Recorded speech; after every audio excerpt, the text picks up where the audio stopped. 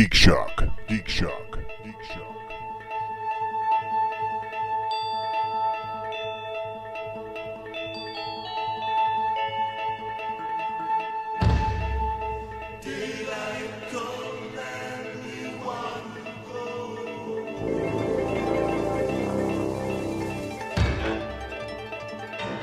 There's no possibility of Okay.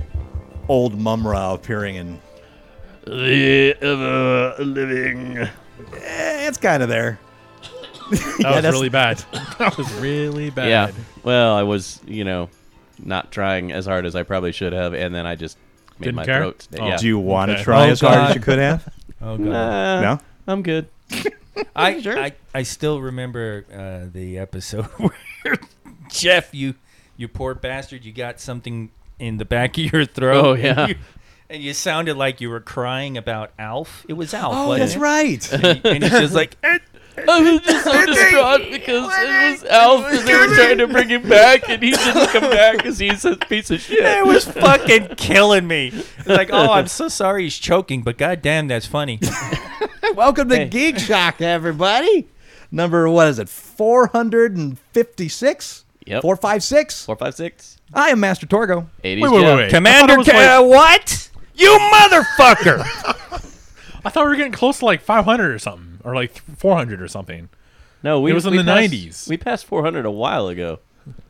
And we're a bit away from 500. That was like 493 or something. We're like last close week. to a year away from 500. Okay, all right. Go ahead. Sorry. But no, way to crash the introductions.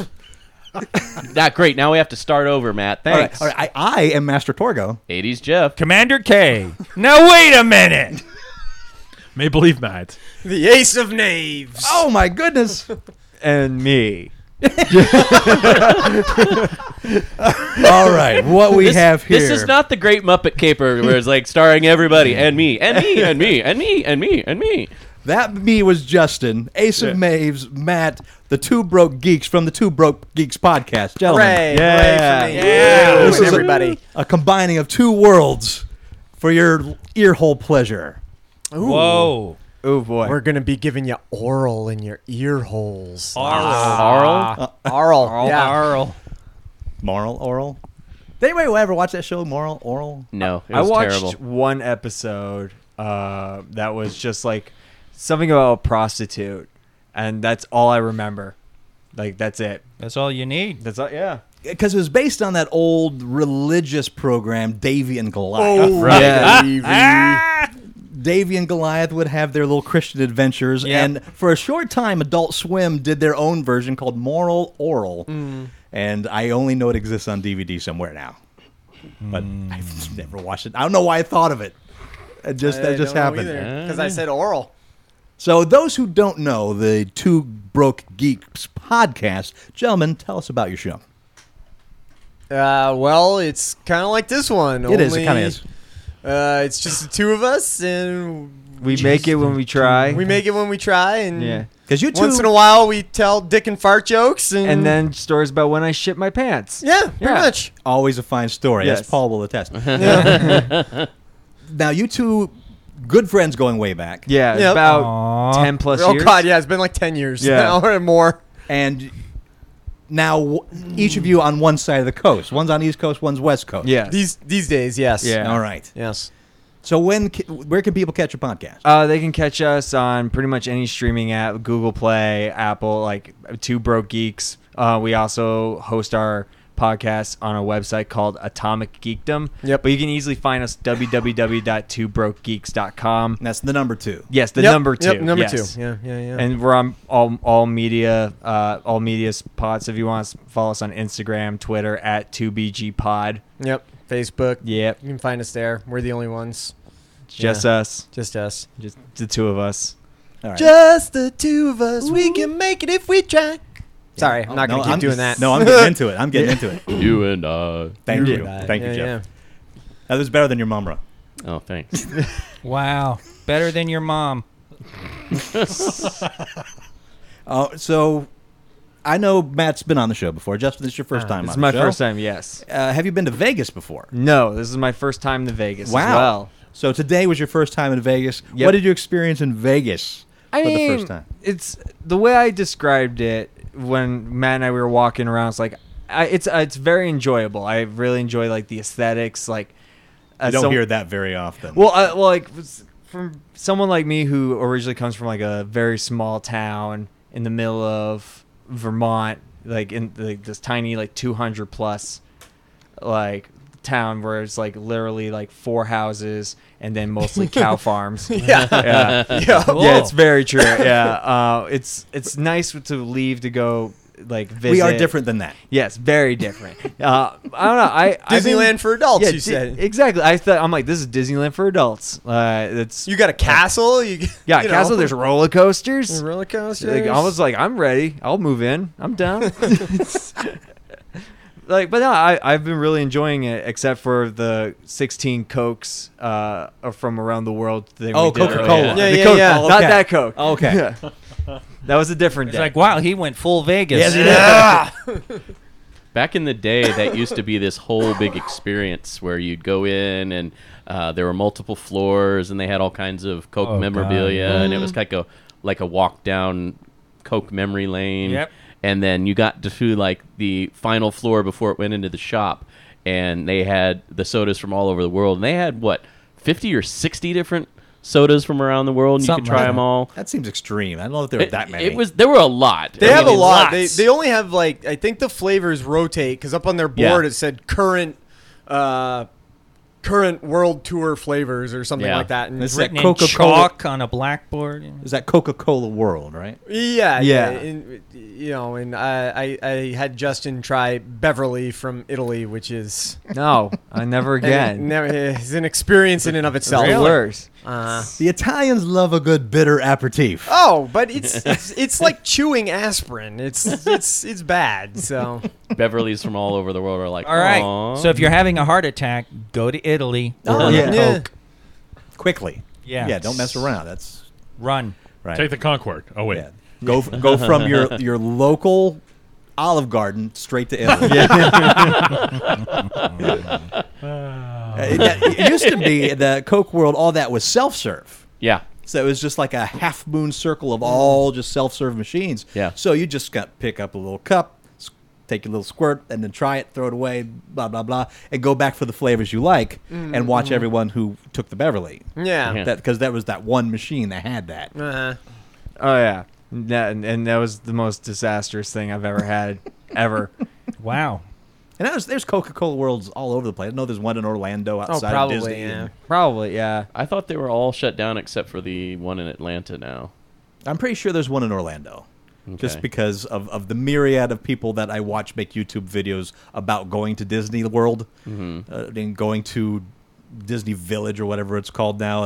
Okay. We've got our 16 Cokes. Yeah, I watched those. Okay. too. All the stuff they took from our world of Coca-Cola, they moved to Atlanta. And Oh, I'm sure. Basically did a recreation of what they had here. Oh, say so. The only place you can get that old experience. Is, Yeah. I see what you're saying. Yeah. So what else you do today besides go Coke sampling?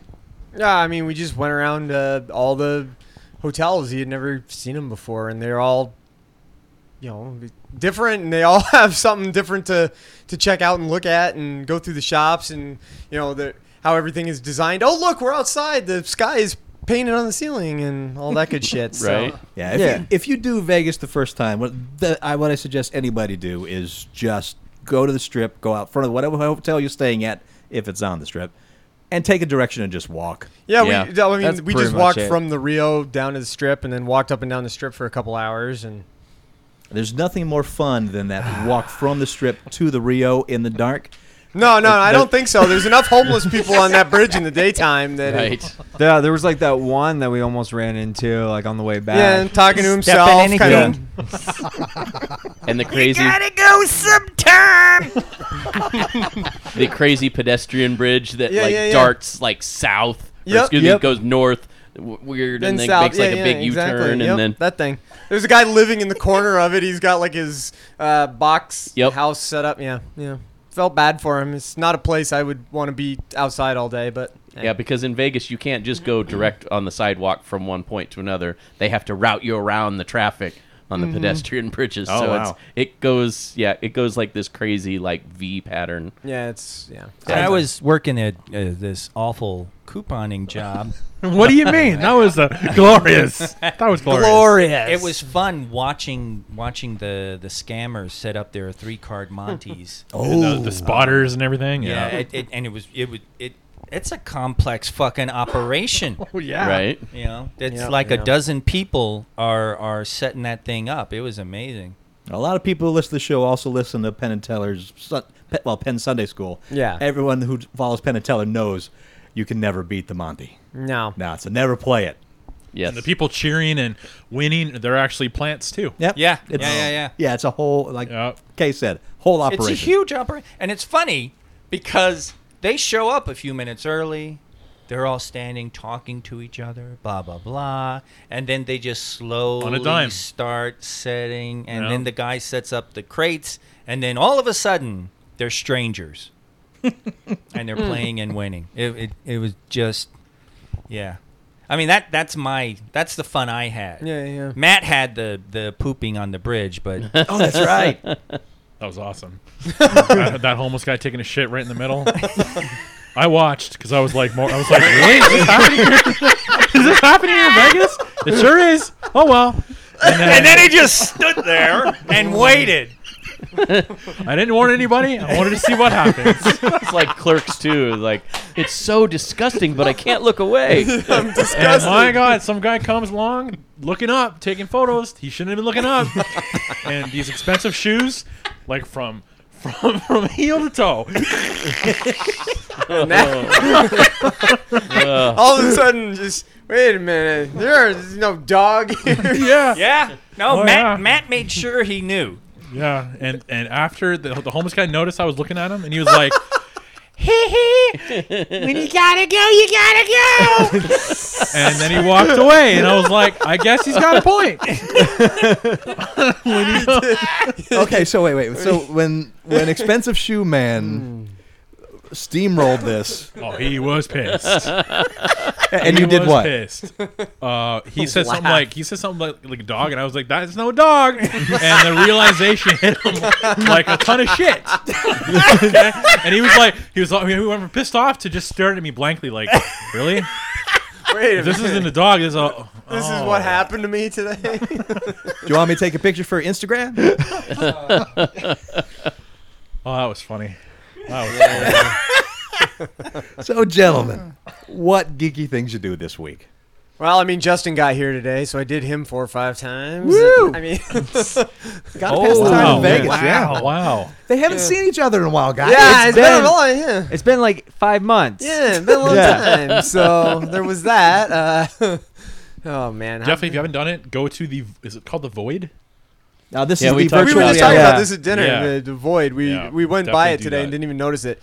That's No, no, what'll no. happen because it's not. Oh, it's amazing. Yeah. Amazing. But I mean, it Love just as far as like the store frontage area, that just yeah. it's so nondescript. You'll walk right past it. 4 or Void's 5 a pretty times. good name. Yeah. Yeah, I guess so. Oh, Yeah, I don't know. I was flying here yesterday, so I read for 5 or 6 hours. That was pretty awesome. What you reading right now?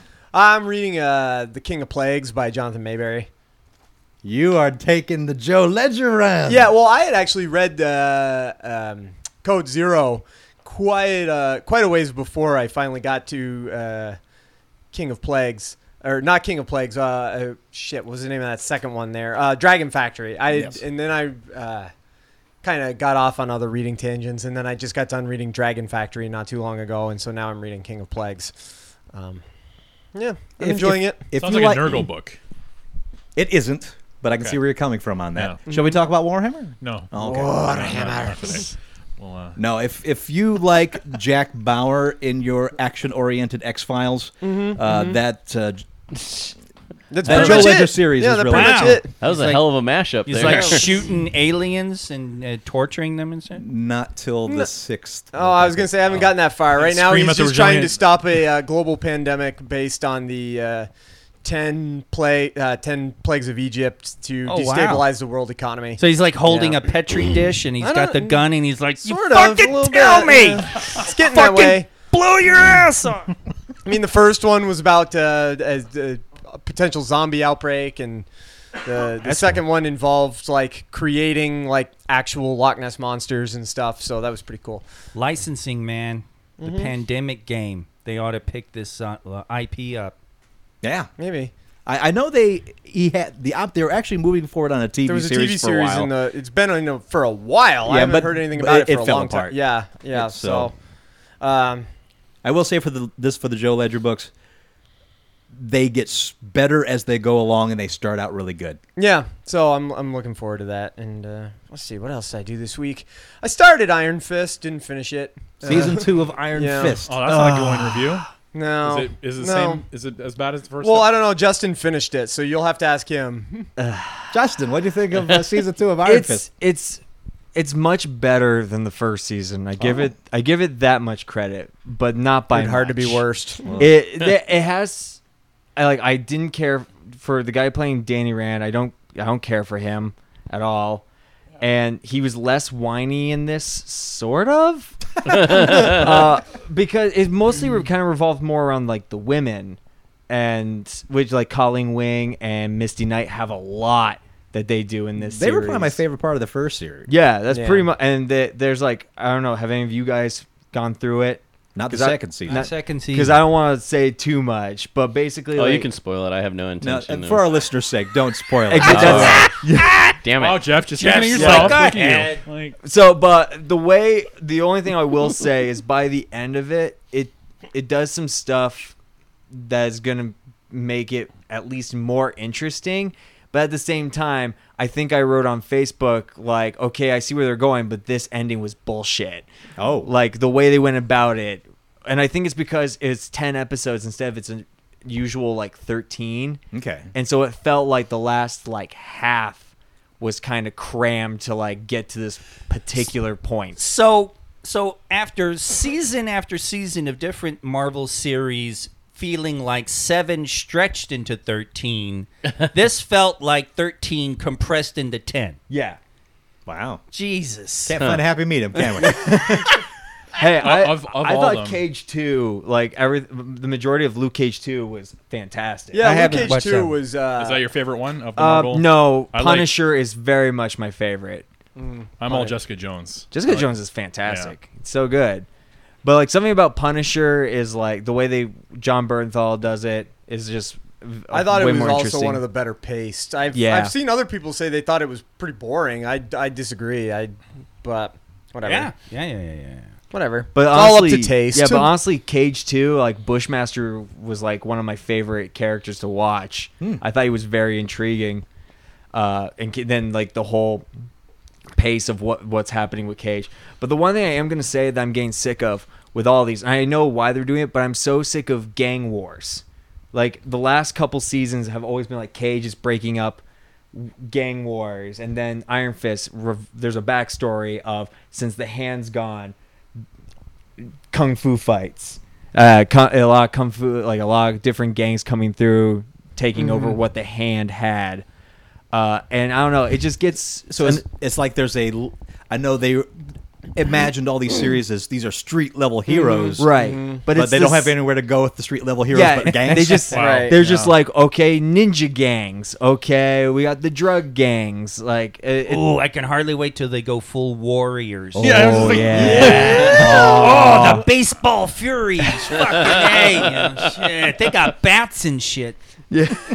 Defenders come out and play. Yeah. so that's Who what can play Defenders 2 is Cyrus? going to be. The barbershop guy from Luke Cage.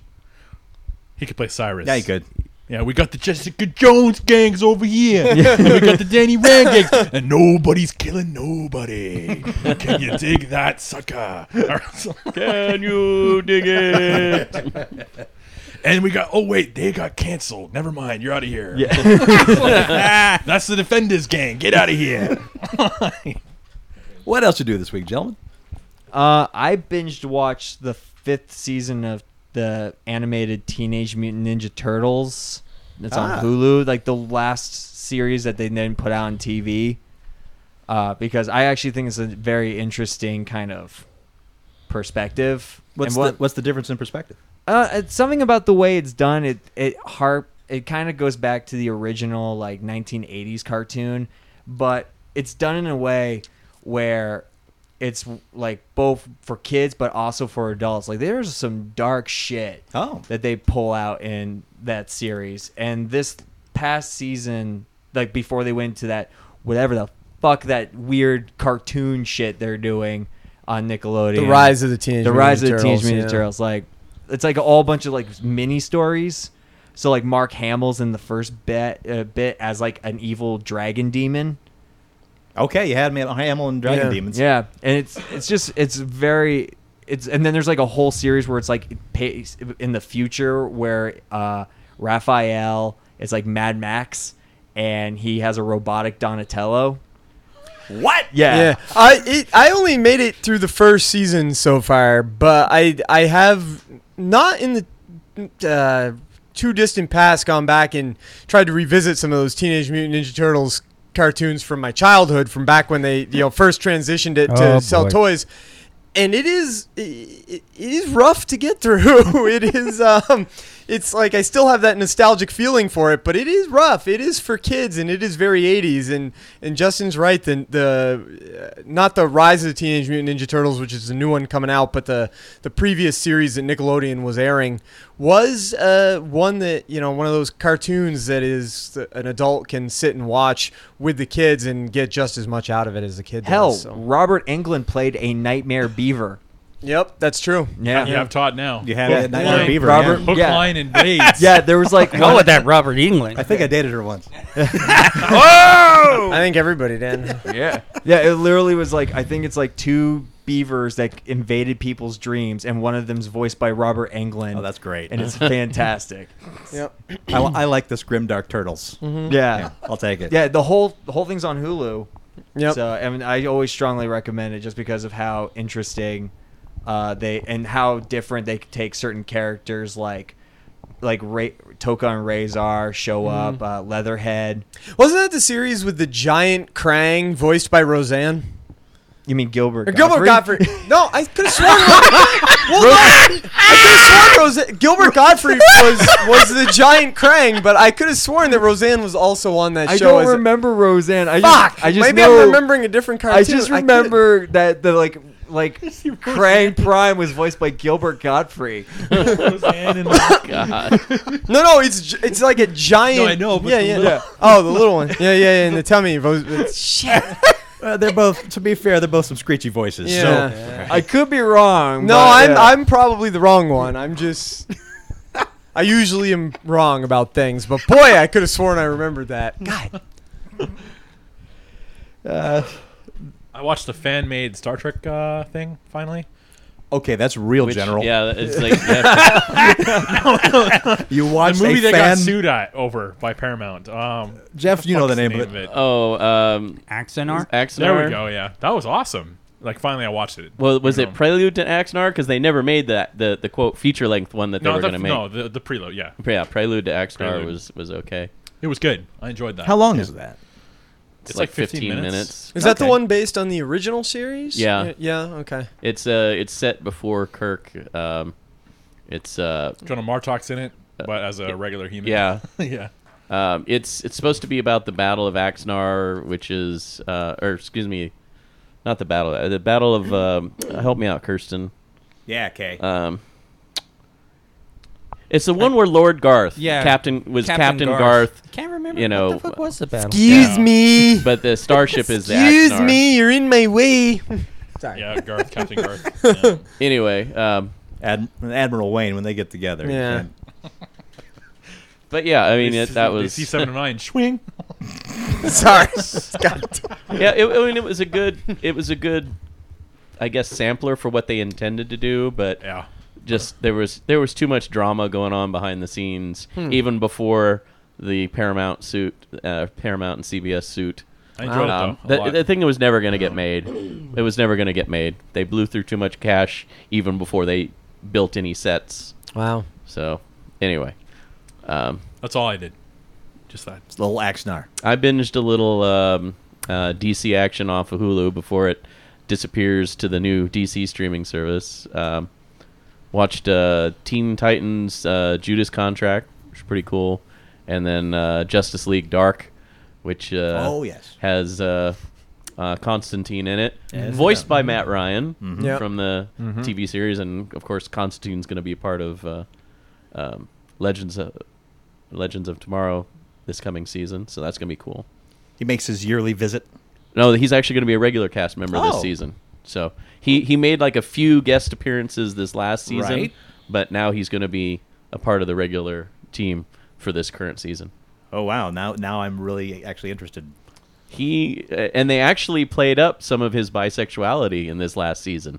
Ah. So, which is something they never touched on Right. in the short-lived the one season on NBC there. I can't imagine NBC would Right. embrace that. Yeah, I know, right? Well, they didn't even allow the smoking, but Right. when he's guest starred on Until they were canceled. yeah, Right. when he's guest starred on the CW, he's lighting up left and right. So I love me some Constantine. yeah, and he plays it so well. Yes, he does. He owns that character. I can't see anybody else play that now, which is why when I was watching the cartoon, I was just sitting there going, I'm like, that's got to be Matt Ryan. Because the way they roll the credits, they don't tell you the voice cast until the end credits roll. And the whole time I'm sitting there, I'm like, that guy's too good. He's either a really good sound-alike or it's Matt Ryan. And sure enough, when the credits rolled, and I was like, yes, John Constantine and Matt Ryan. In Justice League Dark, that's Constantine, Swamp Thing, Yep. Zatanna, Etrigan. Etrigan, Yep. the demon. Yep. Estrogen, Batman. the demon. Oh yeah, Batman. Yep. What? Yeah. I'm still waiting for Gotham on Netflix because I don't have regular cable. Because so. you don't like yourself, or because or as I like to prefer to call it, Got him? Got ham. yeah. Got him. I like Gotham. Oh, okay. It's good. It wasn't when I watched it. Maybe I just It didn't gets push better. far enough. I better. couldn't get past the first season. So Honestly, that was my, yeah. Once they introduced that one episode where like a guy was attaching people to balloons, Oh, Balloon and then Man. sending them up in the air. It gets better after Well, that. I watched okay? like bits and pieces. Like I watched up until when they did the reveal of the kid being Joker or whatever, and I'm just like, no, I'm done. Yeah, but wasn't that supposed to be like a mislead? Like it. Yeah. They said it was going to be the Joker, and it turns out he's not at all ever going to be the Joker. Right? Yeah, it was something like that. I can't say anything because it gets spoilery from there. Okay. So. Okay, well. But I will say that's kind of when the show got better after that. Yes. I it might is. try and look at it again someday. I look at the Balloon Man episode in the same way that I see the first season Buffy the Vampire Slayer episode with the insect teacher. Oh, yeah. right. Yeah, it's a very much a low point of a show that got much better. Yeah, I And the, never made it and the past the dynamic first season of between the Buffy Riddler either. and the Penguin is awesome too. So I think for us at least, Matt says it best when he just starts singing his own version of the Muppet Babies. Gotham babies, we make our dreams come true. Yeah, yeah. Because it's just so weird, like when you watch, like I think it's like the very first episode or two where you see like all of them as kids, like Poison Ivy. Yeah, it's, Yeah, and then they aged her up through Like, weird, really like they're like we fast. can't. And then now it's like, oh, okay, I get their take. Like I've always preferred the take of criminals in Gotham escalated because Batman came along, and so they got crazier because of him, rather than they all just got crazy and then Batman crazied up to their level. So it's kind of almost the Batman conceit overall, isn't it? yeah. That So Gotham's Gotham is- villains can't exist without Batman. And Right, vice so versa. Gotham was like this conceit of like, let's just populate this whole world where Bruce Wayne is 15 years old with adults that are already full-grown villains, so that in another 5 or 10 years he'll be, this 20-year-old guy fighting middle-aged men. So But I will say, of what I've seen of it, I have enjoyed mainly the guy playing the Penguin. He the knocks it out of the park. Yeah, I'm like, this is perfect casting. what about the Riddler though? He's pretty good. Enigma, too. he's really. I never got too far in to when he started doing more, so I was like the beginning of it, but I enjoyed him. Like some of those characteristics that they have is some really great work with those two especially. Yes. But then a lot of the other ones, like the stuff with like Bruce becoming friends with Selina as like children, and like I'm gonna help you like fight crime, and like what?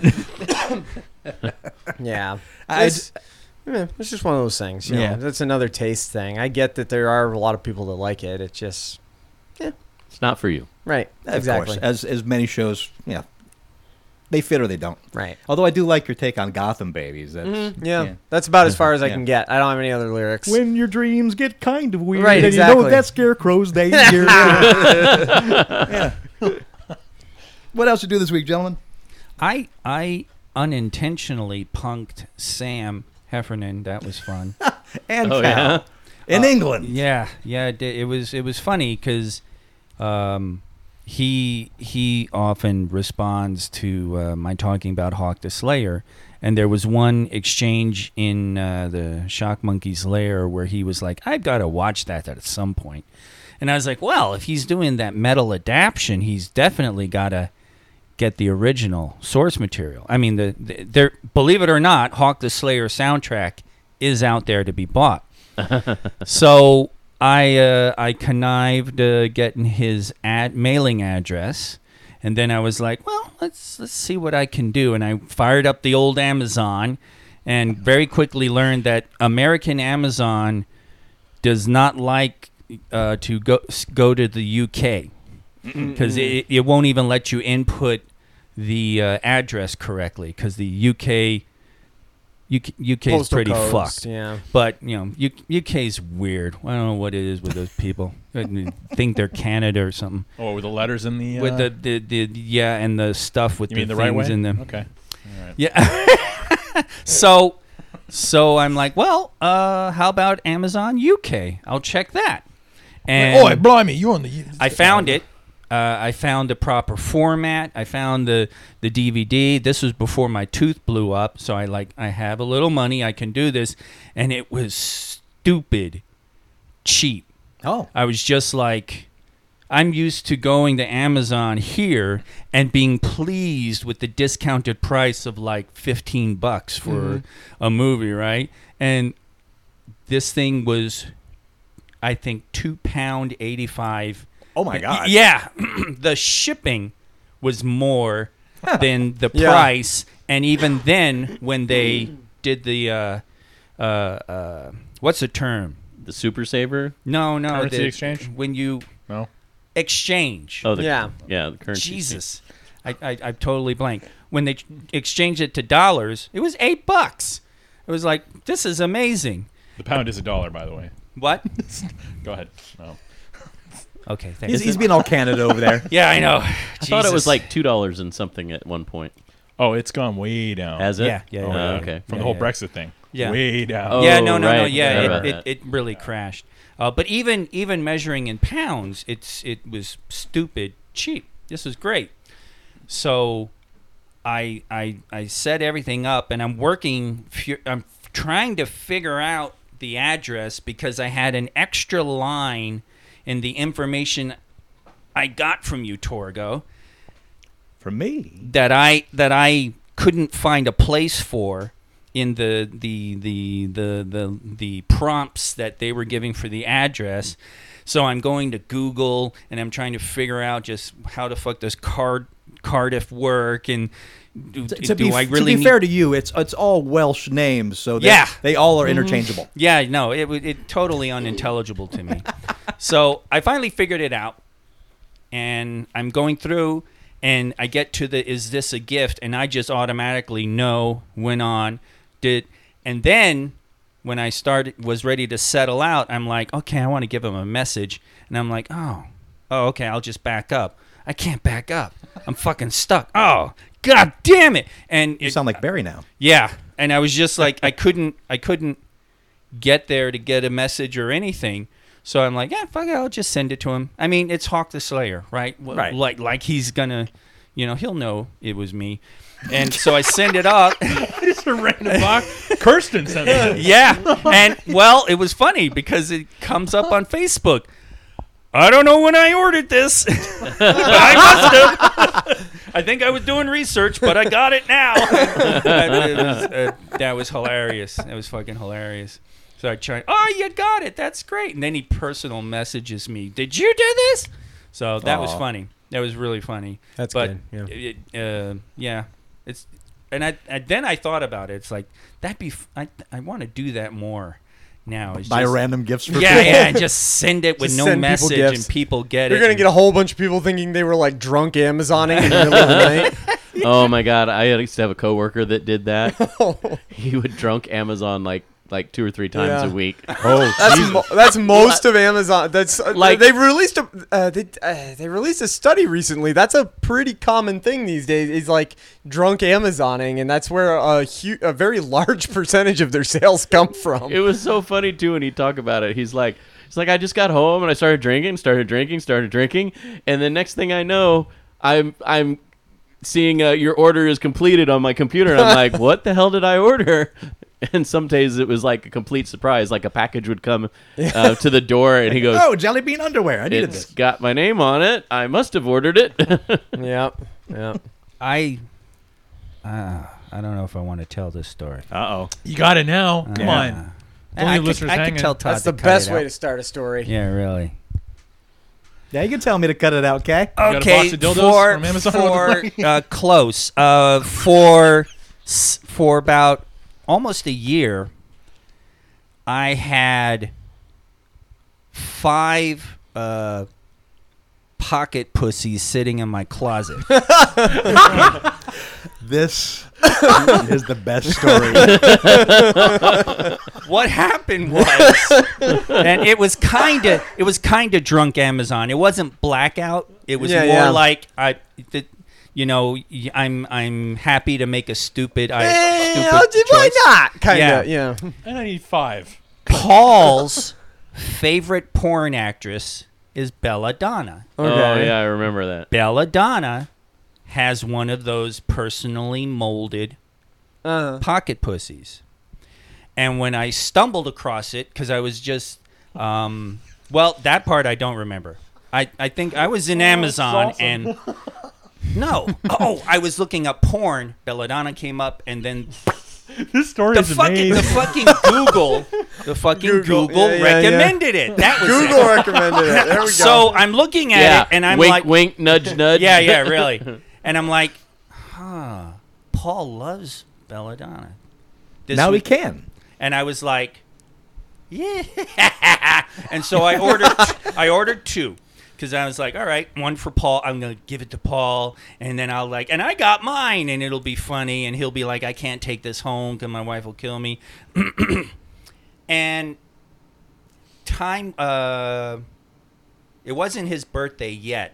So I was like, I'll do it right around his birthday, I guess, and around on the podcast. Well, if I do you know what? No, if I do the podcast, everybody should get one. So I ordered. Damn it, no. I ordered 3 more. So now I've got 5 latex Madonna pussies. Belladonna, right? Belladonna, I'm sorry, Madonna. Madonna. Woo. Those are Damn. expensive. Now, see, you guys would respect that story. But I had 5 Belladonna latex pussies ready to go, and Paul leaves Geek Shock. So I'm like, And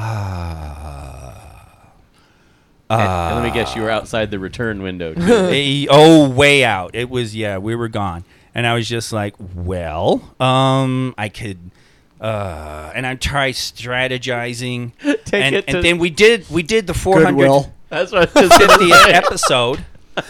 And it was like, this is perfect. And then I forgot them. Of And course. so I'm like, God, because it's in my closet. I try not to think about this.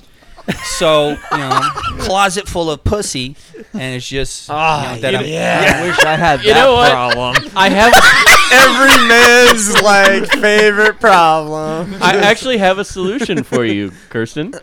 Give them to Andy for his next movie prop thing. Guys, Andy doesn't need any pocket pussies. And see what happens.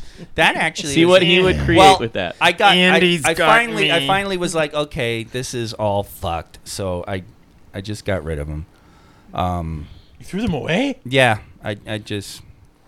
But Matt says that like he's like, wait a minute. really. Didn't bring although, me one. although now that Jeff said that, I don't know. Maybe I should go out and buy more, so I can give them to Andy and be like, "Oh, dude, I don't need these. If you're doing a prop for something, God, no, you just You know don't Andy. encourage him. He's Yeah, no, just you gonna- know Andy. He'll yeah. look at that and he'll be like, "Yeah, this could work for something." Yeah, you would.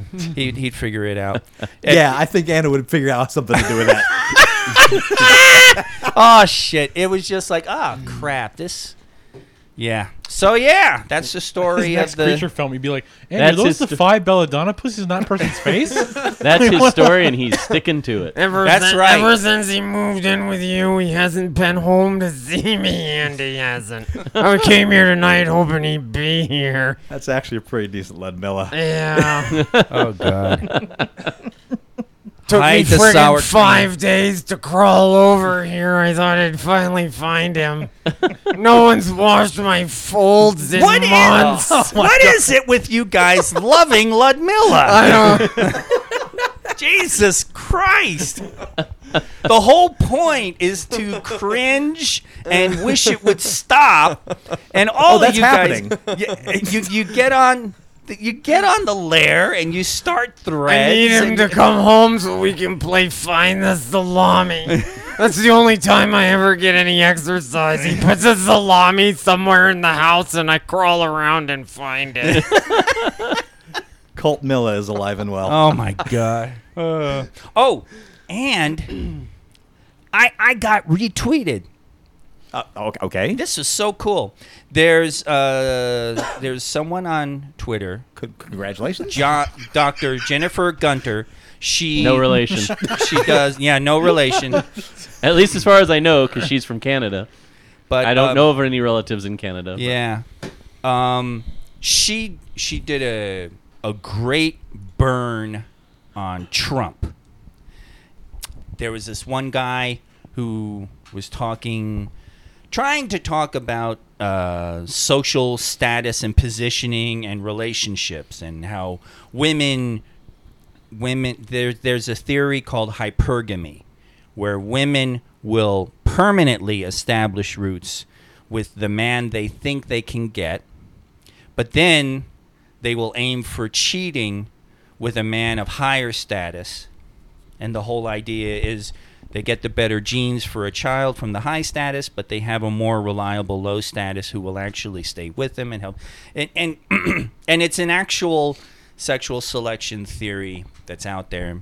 And of course, incels Yes. jump on it. It's got to happen. So this guy's talking shit on Twitter, and he makes a comment about a man with high sexual market value, because that's an actual like kind of thought concept. and that's when Matt from Two Boat Geeks just stood up. Yeah. And I- Oh yeah, that was me. And Just do my man spreading over here. No. yeah, so somebody's like, well, wait a minute. What's a man of high sexual market value? And this guy, of course, pulls Trump out. And he's like, well, Trump, for example. So she responds with, sexual predators are not high value. Also, gross. He is perhaps the most disgusting buffoon of a man. And here it comes. Toxic faux masculinity. He's not even manly enough to be toxic masculinity. oh wow. And I retweeted that, and I was like, he isn't even manly enough to be toxic masculinity. That, my friends, is a burn.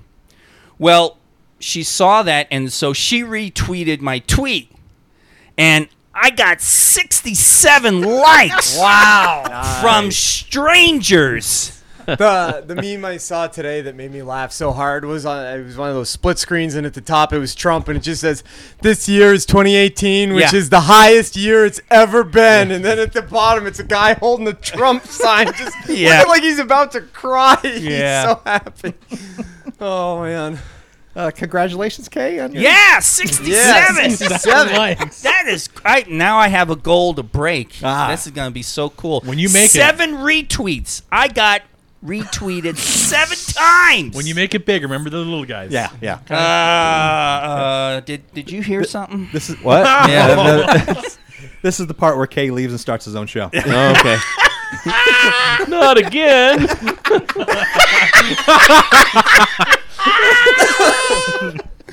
Oh, and then Matt goes, "Oh fuck, what am I going to do with all these pocket pussies?" The only really geeky things that I did this week was play the hell out of Jeff's Spider-Man game. Jealous. And it's just as good as everyone is telling you Yeah. it is. It is amazing. Pretty awesome. The freedom of movement in that game is beautiful. The story stuff is a lot of fun. So it's kind of firing on all fronts so far. I can't say I'm too far into it. Probably played it about 4 hours. There's this thing going around where you play it, but you have to play Chad Kroeger and that guy from Saliva's version of the hero song in the background. Not going to stand here and wait. Justin. Wow. Yeah. Watching you, watching us, watching you, watching. I'm done. I'm done with the show. I'm out. I'm starting my own podcast. Wait, Not this is your- again. Anything else you do this week, guys? Watched a lot of football. And Hey, moving on. congratulations. Moving on. And your quarterback, Your 10 sports touchdowns team in the first vastly 2 games. inferior. Yeah. Wow. Simple Set fact a- is plainly how set a it is to record. see. Pretty cool. For a rookie starter. I'm so happy for you. I was be. pleased You talking the Jacksonville Chiefs? beat the Patriots. Or- Yeah, that was fun to watch too. What's your team again? Chiefs, right? Uh-huh. Nurgle. Yeah, I like sports too. Oh. Sports. He likes hockey. Eh? That's a real sport. There it is. Oh my god. He likes some hockey, eh? All right. I'm cutting this off now. News you don't give a shit about. Ah! Wow, thank you. You're man. You're in the right chair for it too. So that's perfect. The Maricopa County, Arizona Parks Department wants Jason out of the lake. I saw that. Yeah. According to a report in the Arizona Republic, park officials have told a group of local divers that the county will soon remove the eerie, lifelike Jason statue they'd placed at the bottom of Lake Pleasant, along with a handful of other unique items carefully curated to pique scuba divers' enthusiasts' interest.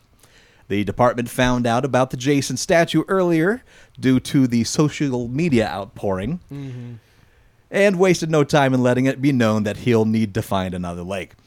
Lake Pleasant Supervisor David Jordan told the Republic he understands the tongue-in-cheek aspect of sticking one of the horror's most iconic lake dwellers in the very place where you'd least want to encounter him, but he explained it's kind of his job to make sure the natural environment remains clutter-free. Quote, there's always a little bit of humor behind it, but at the same time, we're very much concerned about trying to maintain clean facilities for people to enjoy, unquote.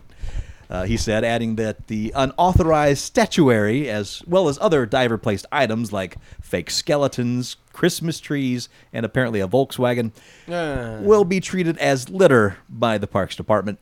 The statue is reportedly the handiwork of diver Zachary Nagy, who takes credit for crafting and placing the Jason's likeness at the bottom of Lake Pleasant back in May. The idea, he said, was to give divers a sort of target to focus on, quote, to kind of practice their skills, unquote. I'm sad to see it go. I guess I understand why, but they need to put Jason in another lake. Yeah, I heard that divers do this sort of thing as like kind of like underwater trail markers and stuff like that. Sure, something to aim toward while you're down there, to Yeah. give you focus instead of just crawling blindly through the base of the lake.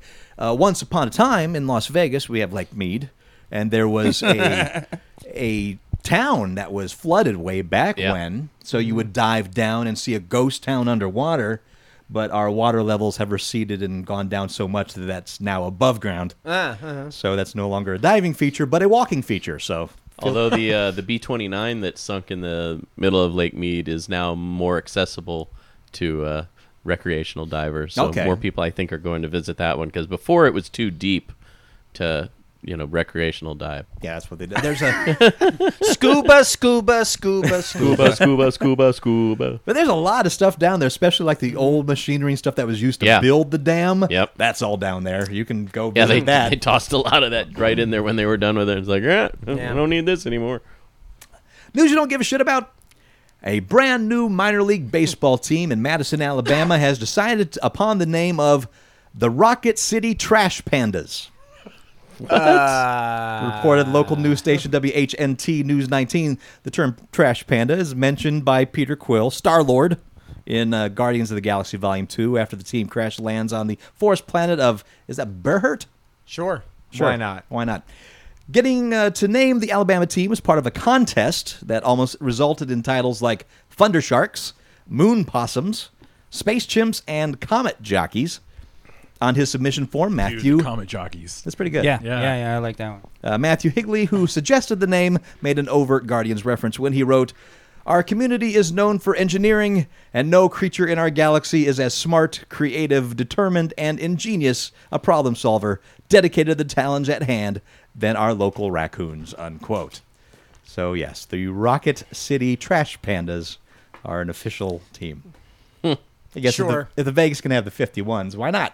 Yeah. Although- your 51s just entered the same family as my local minor league baseball team. They became affiliated with the Oakland A's, and the Vermont Lake Monsters are also affiliated with the Oakland A's. You had the Vermont Lake Monsters? Yes, sir. Yeah. Man, the minor league team's got it going on name-wise.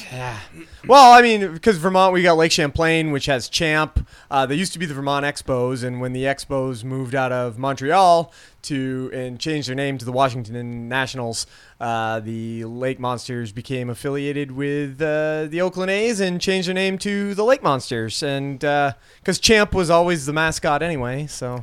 Now, tell me Champ. Who's Champ? Champ is like the Loch Ness Monster, only lives in Lake Champlain. Oh, yeah, Know that's about right. Champ? I don't know Champ. I don't go to the East Coast. There's like a whole I think around this time of year there's like a whole cruise you can take around Lake Champlain that is like the search Go for looking for the Champ. monster, yeah. There was X-Files episode on it, too. Yeah. Was there really? Yes. Unsolved Mysteries, I know, did it. I don't know about X-Files did a Lake Monsters episode, but I think that happened in the South somewhere. Thought it was in the East North. Throw but- down, Matt. Go No, ahead. it's- Matt versus Matt. It's fine. Who It's will fine. try? It's fine. This yeah. is what we signed up for. Yeah. No, but that's so they got the big cartoony version of Champ is the team mascot, and Love it's it. great. Even yeah. though he kind of looks more like just a green dinosaur. Yeah, he kind of just looks like a green dinosaur, but he's great. I can He's still great. come Yeah. on, the Lake Monsters. This is Yep. a great baseball team name. Yep. My God. Well, the 51s aren't going to be the 51s No. anymore. Which is sad. yeah. What are they going to be? The Las Vegas McBatting Facey guys. They're gonna put it up for a vote and turn it into something dumb like the Trash Pandas. they Batty put up face a big guys. vote for it. I didn't hear. Aren't there like 5 final names to choose what we from get- now or something like that? That's The the way to Hurdy do it, McHurt though. So you face. don't Yeah. get Champy McLakeface. Right. I think that icebreaker. Oh, was my it God. Bodie McBoatface? I Bodie think, or Yeah, something? Bodie Yeah. It actually McBoatface. won, and the guy's like, "No, not naming it that." Yeah, no, good for him. Something out there needs to be called Bodie McBoatface, though. That's a great name. It just Sure, there's rolls like off 10 the tongue. boats registered now as Bodie McBoatface. Well, sure. And Justin Bieber needs to do a concert in North Korea. Justin Bieber? Justin Bieber. Yeah. Well, you know, Swag, yo. he's named after his country's national animal. Isn't it beaver your animal? No. Moose? What's your animal? Yeah, think what's it's a a Canadian loon. animal, Matt? The Moose loon? and It's squirrel. the loon. It's the loon, eh? It's right there on the money. There's also a caribou. There's a beaver as well.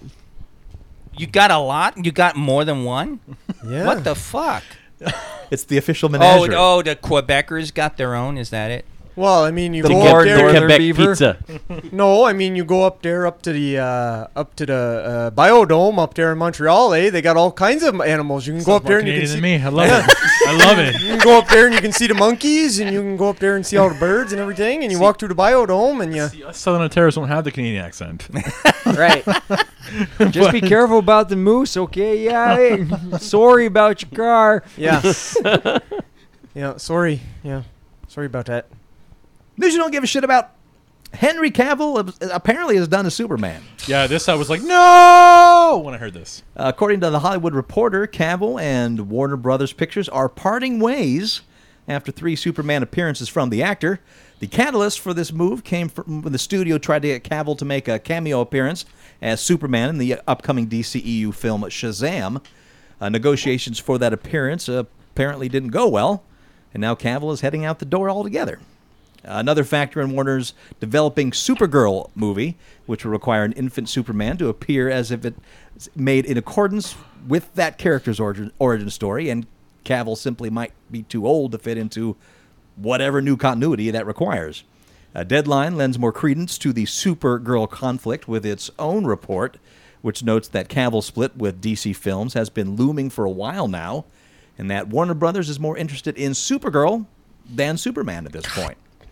Quote, Superman is like James Bond, and after a certain run, you have to look at new actors, unquote. A studio You gotta source. give him a run first. God damn it. Also, they have the TV show. Yeah. Fucking. That's why. I'll bet you that's why they're going Supergirl, because the TV show's working.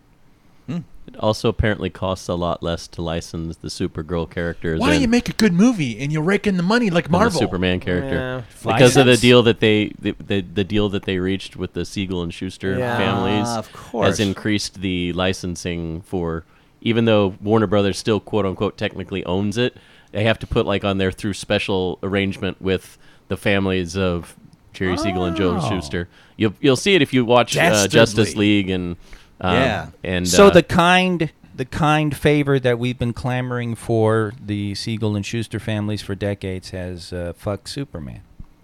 no, it just means that it costs more to pay Which, to you know, do Superman fuck movies. Superman. If they're choosing Supergirl over Superman for that reason, again, this is speculation. Yeah. But it's Warner Brothers, and it would make perfect sense for them to do that. It's like, what's But keep going to reading. The cost other one's us gone less? too. Keep reading. Well, but I'm just saying, if you think about it, it's like, what's going to cost us less licensing wise? Supergirl, and if we cast an unknown to play Supergirl, that's twice the savings. Well, like Cavill wasn't kind of an unknown. Yeah, anyway. exactly. He'd only been on. I just totally blanked out on it. Mission The Henry Impossible. V, Tutors. the Tudors. Thank you. In God, I 88. totally forgot about that. Now, the Hollywood Reporter outlines several factors that may have contributed to this decision, including potential scheduling conflicts, which could have been brought on by Cavill's just-announced starring role in Netflix's original The Witcher.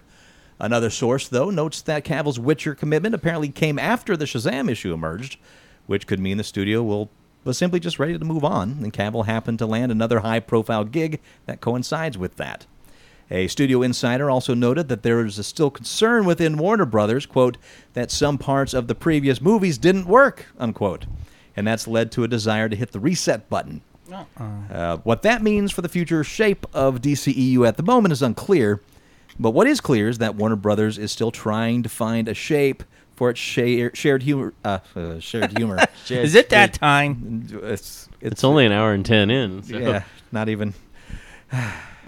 For its shared superhero universe. And that shape apparently no longer includes its flagship hero. This marks yet another move for the DCEU that felt like a place of near constant shifting for quite some time, something production head Walter Hamada had to seriously evaluate when he took over the film slate at the beginning of this year. We've repeatedly quashed not one but two future Joker movies, and most famously the constant will he or won't he report regarding Ben Affleck as Batman. Though it hasn't been officially announced, conventional wisdom is that at this point Affleck will no longer play the Caped Crusader in DCEU, and the character will get a fresh start with a new actor in director Matt Reeves' The Batman. If that holds, Affleck and Cavill will be dropping out altogether, leaving Gal Gadot's Wonder Woman as the centerpiece of the universe, with Jason Momoa's Aquaman gaining prominence with his own film later this year. Well, and that's fine for Gadot because that's totally hers. So, But here's the problem with that: if you want to you want to press the reset button, like I guess they want to do, you have to get all new actors. It's gonna look weird. Justice League 2, Jason. well, it depends on the reset. If you do a soft reset where you just gently, Or maybe stop worrying so goddamn much about making all your movies fit together and actually just make some good movies first and worry about maybe how they'll connect later. Like, Iron Man wasn't like, yeah, there's a Nick Fury thing at the end, but Iron Man was just a movie about Iron Man, and then The Incredible Hulk was just a movie, and they put those like Easter eggs in there, but they still weren't like 100% sure back in 2008 when Iron Man and Incredible Hulk came out that either one of those movies would make any money. They just wanted to make a good movie and then worry about Avengers later. Sure. So when you start going, Man of Steel got some mixed reactions. Put Batman in the next movie, and put Wonder Woman in there. Well, shit. Now people didn't like that movie. Now what do we do? Oh, I know. Let's make our Justice League movie right after the friggin' movie that we made that we threw the other characters in, because maybe throwing more characters at the problem is going to friggin' fix the problem instead of developing the characters we already got. Oh, no, shit. Now nobody liked that movie. Well, now what do we do? Oh, I know what we do. We take all the actors that are actually any good and we throw them out the door and we start over again, because now if we make another movie with these same actors, nobody's going to come fucking see it. Yeah, they don't seem to learn that lesson. It's not even the actor's fault. It's the exact same thing that they did though with the Tim Burton run on the films. They tried to make it that they tried to extend all of those movies out of that same universe. Right. Hey, chill. I was gonna say, right. They brought back a lot of the same characters, but they kept recasting Batman for one reason or another, and it was still that quote unquote now they shared want to reset universe. even the entire story. They want to recast them. They want to reset the story, and it's like, how about you just focus? Like, it wasn't Henry Cavill's fault that people didn't like that movie. It was just people didn't like it. Like, figure out how to make a good movie, and then just keep Henry Cavill. You can't. It's the biggest problem is you can't make a quote unquote dark film centered around a character that is like the eternal optimist. He's always so positive, and like there's just nothing that really makes Superman go, fuck humanity, fuck all of this. I'm so over it. I'm depressed, blah blah blah. You know what? Because that's not the core of that character. You keep the dark universe with Batman. Yeah. And then the rest, Marvelize it. Now Go ahead. you saw hints of that probably in the Joss Whedon rewrites for Justice League. So you saw a completely different film in Justice League than what Snyder had intended. So I also think this is probably Warner's, plan to just try to wipe away as much of the Snyder universe as they can because they feel like that didn't work. Well, one way out of it, if they can write it well enough to work, is DC has always embraced their multiverse. Right. Do a Flashpoint. There you go. Mm-hmm. I think that was kind of the Boom, plan, reset. although... that was a movie that's dead again. Yeah. As James Wan was attached to that, wasn't he? I think so. You want to reset it? Flashpoint. There No, you James go. Wan is Aquaman. Okay. Yeah. God, who was a... Never mind. Well, Fukunawa, a couple of people were attached to that one, so... Okay.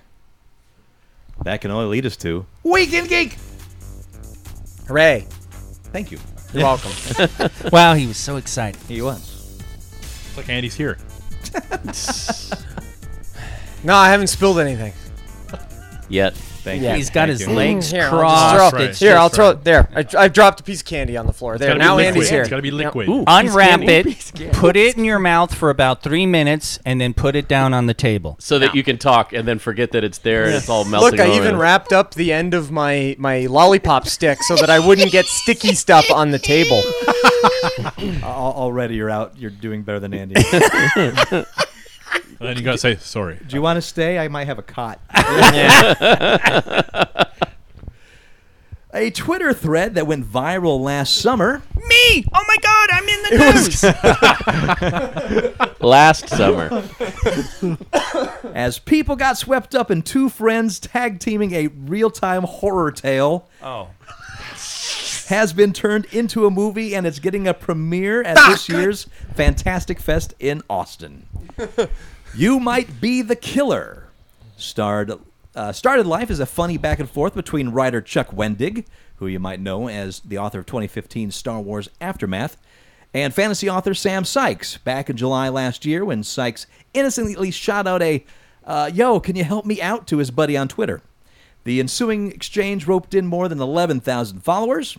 Fast forward to the present with a feature-length movie. The setup finds a blood-spattered Sam calling his buddy Chuck for an on-the-fly advice on how to handle a very real serial killer who's unleashed havoc at Camp Clear Vista. As you might guess, most of Chuck's assistance comes in the form of outwitting all the predictable outcomes she's learned from horror movies. Quote, told from the perspective of the third act, looking back upon the horrors and plot twists through flashback, it's a full reversal of the beats one expects in this subgenre, the film's official Fantastic Summary explains. Rather than endearing us to the characters slowly so we fear for their deaths, we're shown their deaths almost immediately upon meeting them. Ultimately, instead of being about one-dimensional sexy teens meeting their demise, it's about the joys of both the kill and the genre itself, unquote. Starring Alison Hannigan as Chuck and Fran Kranz, he's from Cabin in the Woods, as Sam, and directed by Brett Simons, who directed Husk and The Monkey's Paw. You Might Be the Killer arrives at Fantastic Fest without a distribution deal. Produced by Chuck Wendig, Sam Sykes, Griff First, and Tom Vitale. You Might Be the Killer debuts September 21st in Austin, so this weekend. I'm glad that ended up being actual writers.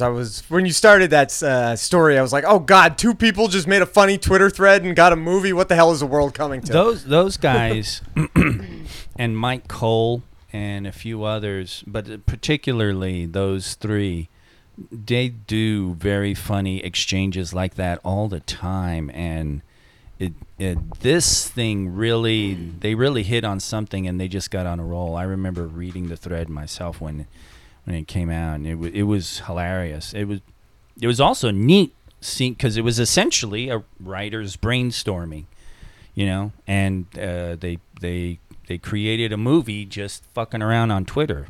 It's pretty cool. If you want to see this whole story behind it, Chuck Wendig put up a nice blog post.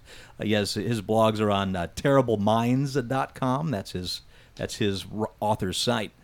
But he has a blog on that post that not only tells the story of that Twitter feed and how it became a movie, but also has a link to the feed itself. So if you want to see how it played out in real time, it's very, very entertaining.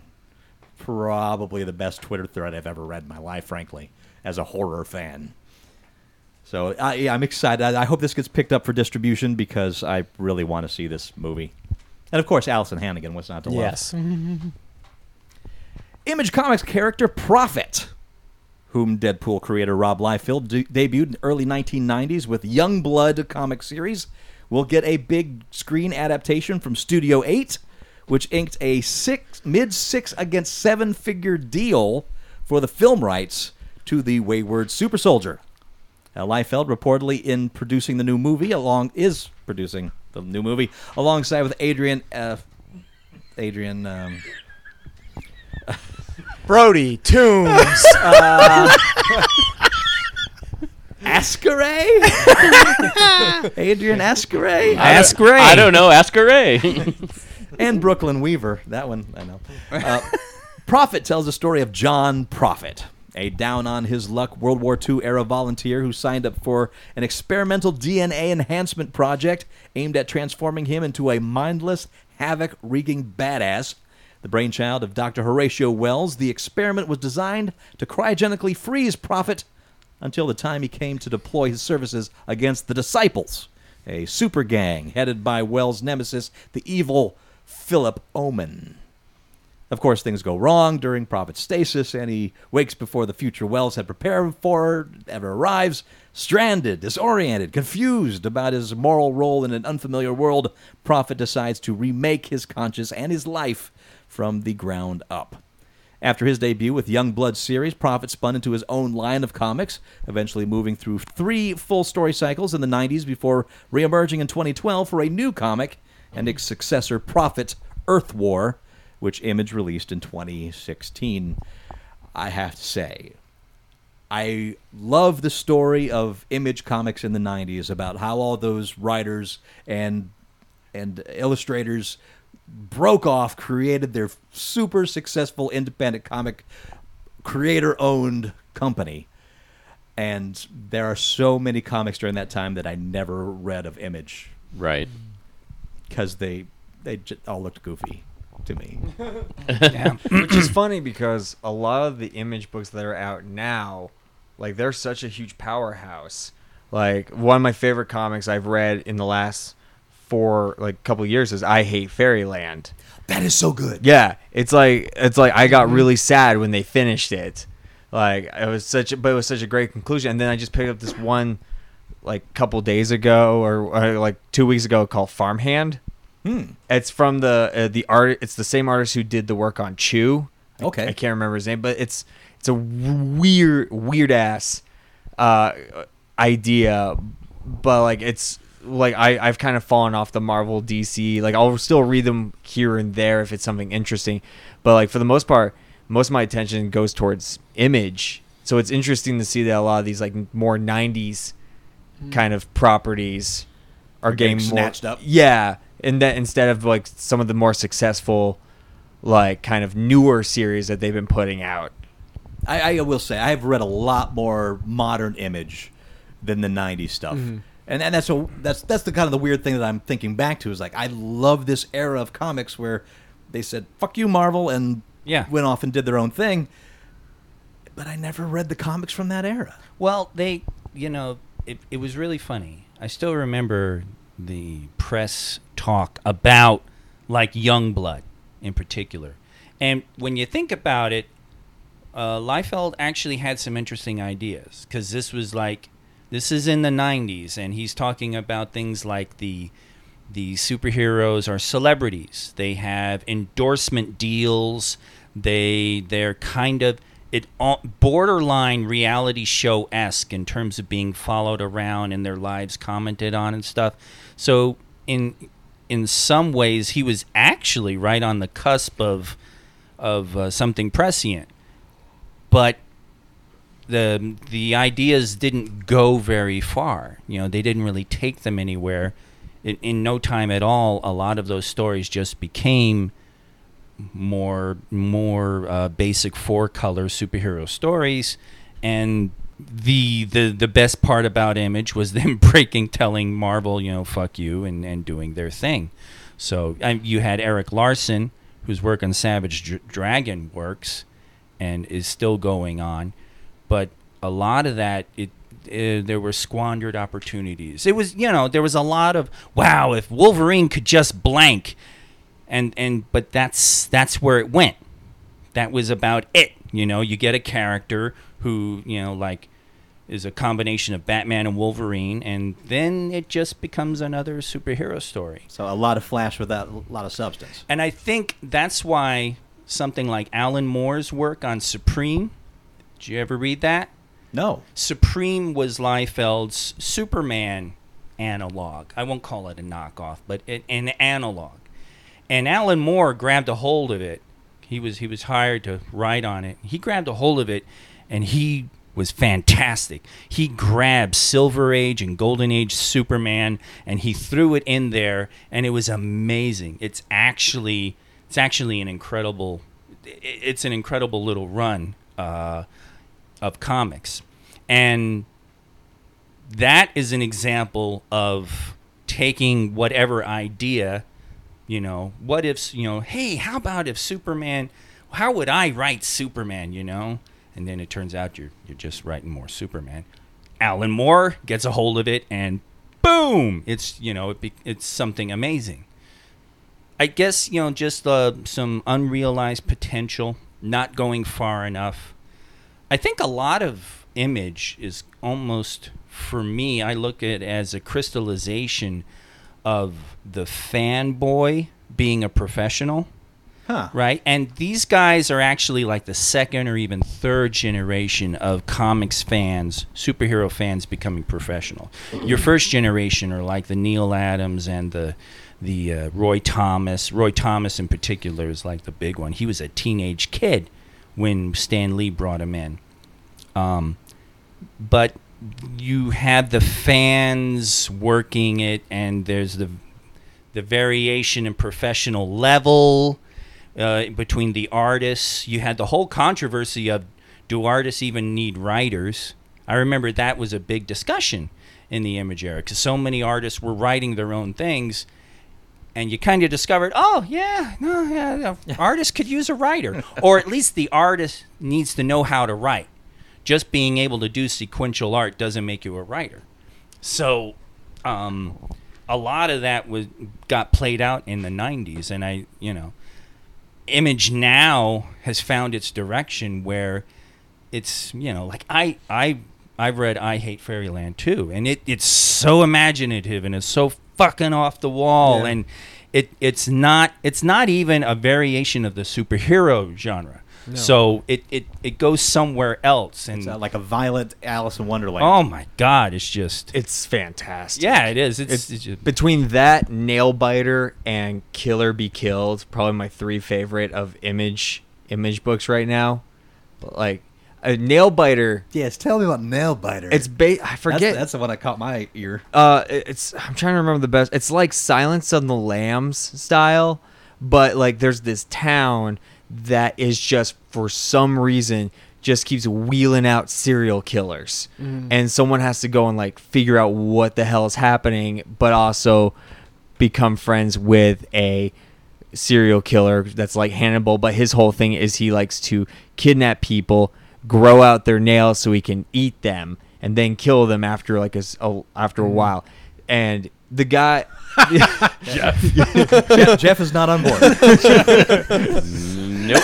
it's like I need to get the last 2 trades. I wanted to try to it's read so that. great. Yeah, you always talk about that one to me, and that was one of the ones where of course with comics you gotta not just the writing but the art, and the art in that one was always to me not my favorite. I gotta give it another shot because I have picked it up and tried to read the first trade, and the art threw me off a little bit. It's not like necessarily my favorite art style, but I get it. I've had those Yeah. moments where the art is story's very there, kind of janky. I'm not gonna Yeah. lie, but the story, I fell in love with the whole idea of what they were trying to pull, and the writer even has. There's even an issue where they put in Brian Michael Bendis, is where the serial killer, like Bendis comes to this town because he has an fun. idea for a comic, and the serial killer finds him and just has like a conversation with him. He wrote, and that's a nice play because Bendis wrote Torso. yeah. Yes, Wasn't it? Yeah, it was Torso. Yeah.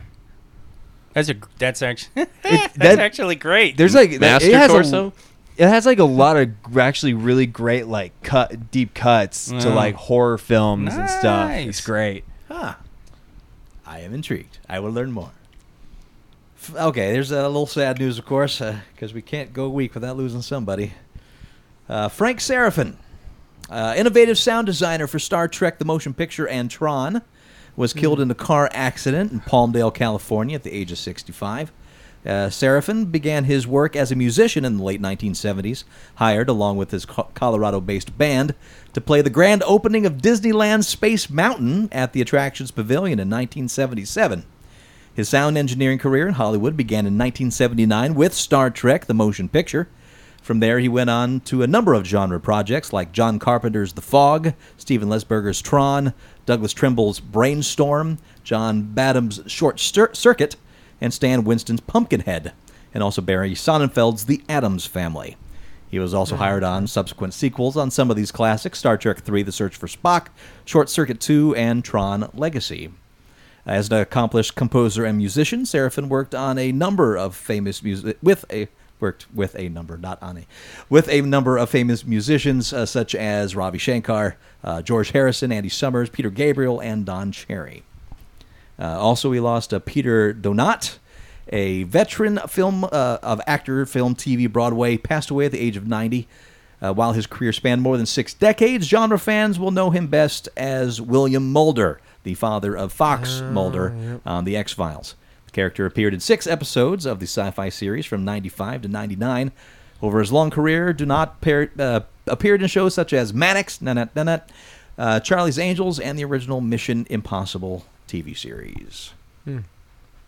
Tim Burton's Beetlejuice is officially coming to Broadway.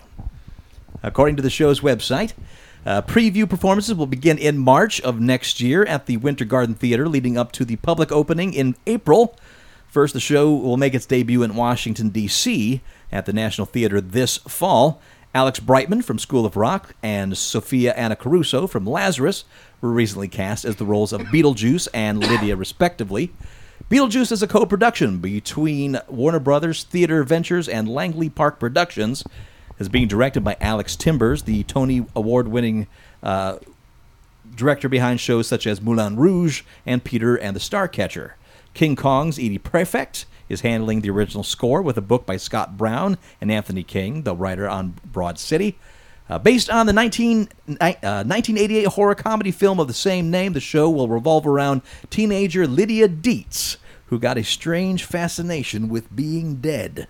When she and her family move into a new house, she soon discovers it's haunted by a deceased couple with aid from the titular ghoul. Lydia will enlist the aid of said ghoul to scare away her parents. Beetlejuice Eventual Pan involves exorcism, arranged marriages, and an adorable Girl Scout who gets scared out of her wits, unquote.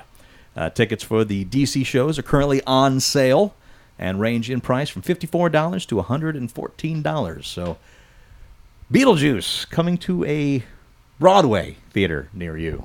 Huh. Yeah. No. You're not feeling it? No? No. I mean, it could work as a musical. It definitely worked better as a musical than just a standard stage play. Probably better But, than Spider-Man Turn Off the Dark. Well, that's, yeah. Probably pretty much anything will work better than Spider-Man Turn Off the Dark.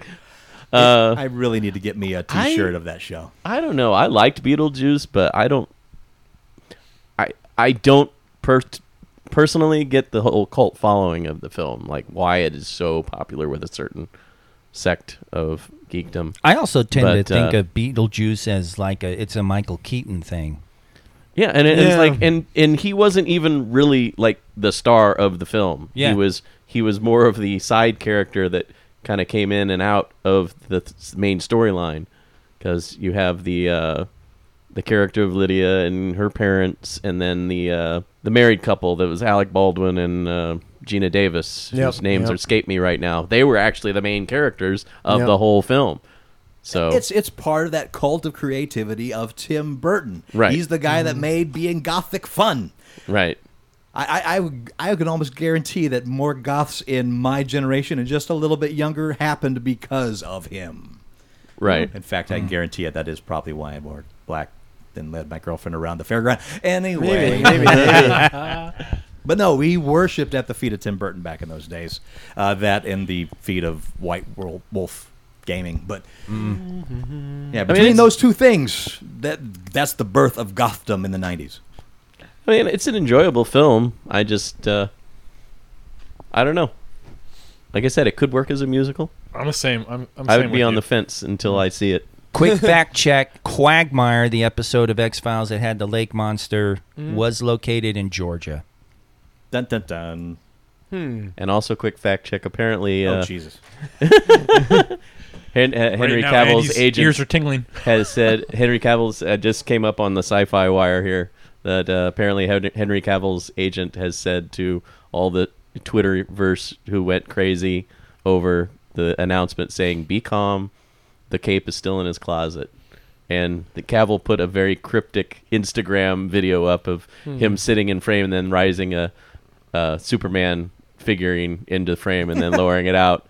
Anyway, Yeah, apparently Cavill's they're trying gay? to say. Wait, what? I don't know. You know what?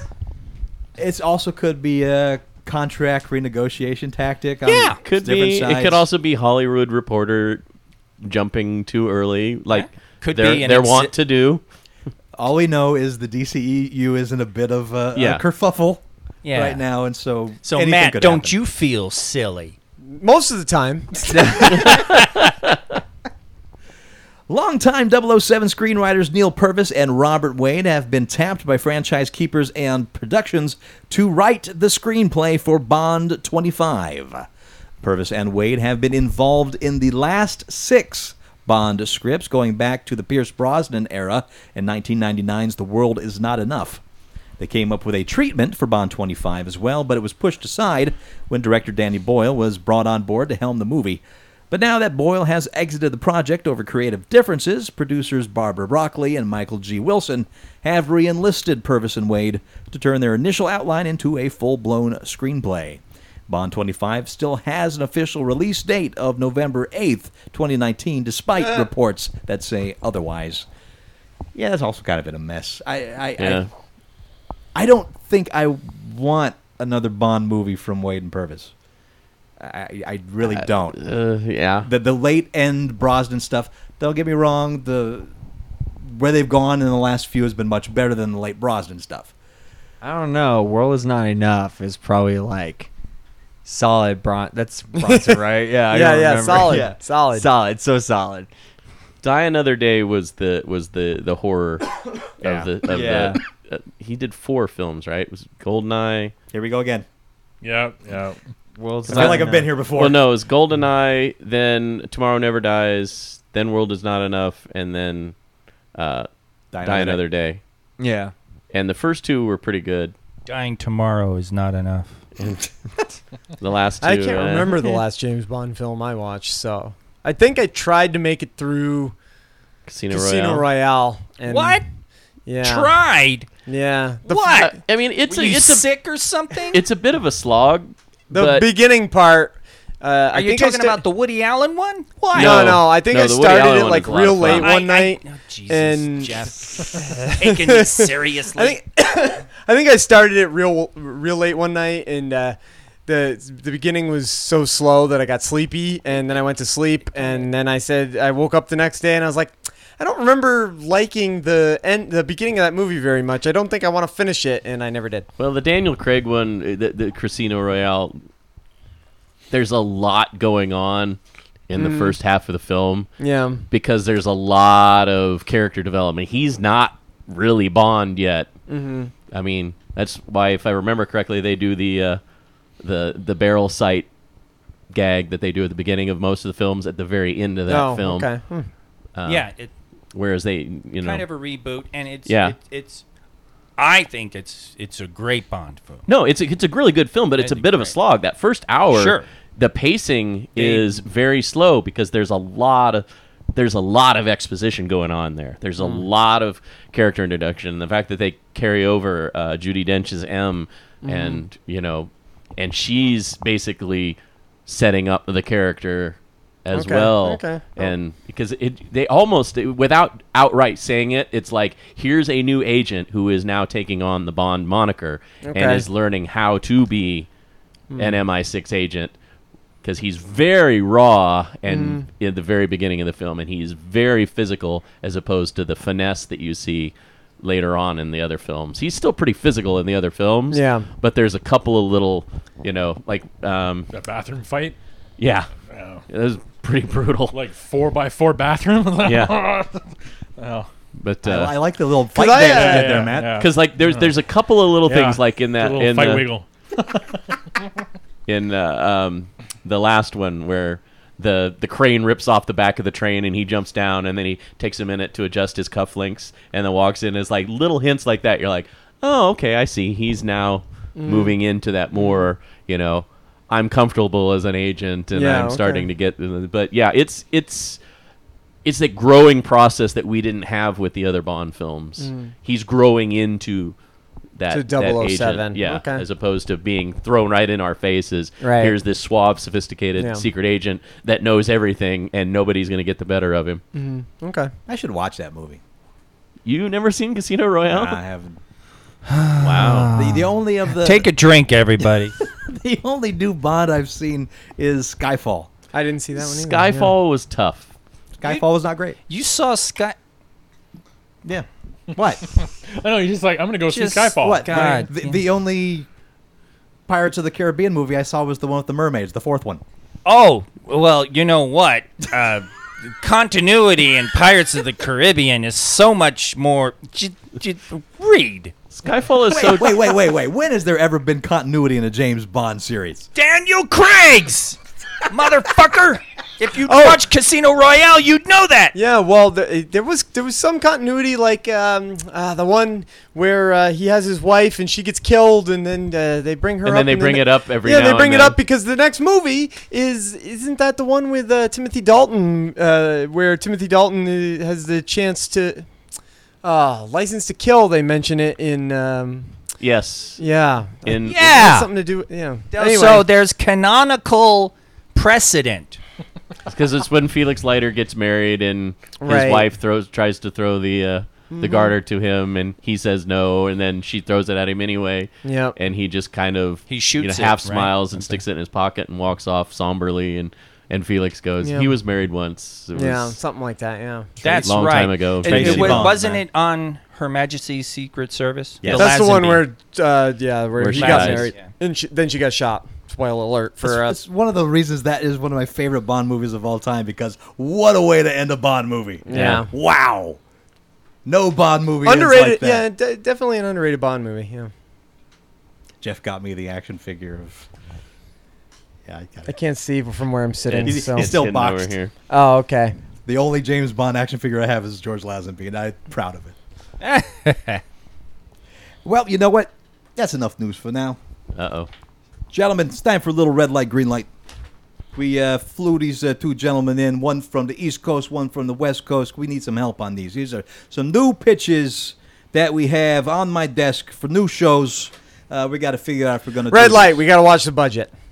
Green light. We're Netflix. I like that. That's an East Coaster for you. No, I love the positivity from this one. Green light for Netflix. Green Yeah. light from Netflix. Was that wasn't that on South Park? Yeah. Hello, welcome- Netflix. Your show is green light. Yeah.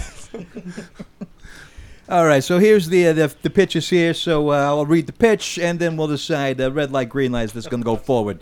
Again, these are all going forward, whether we green light or red light or not. We have no power. I have power. Yes. I have the power.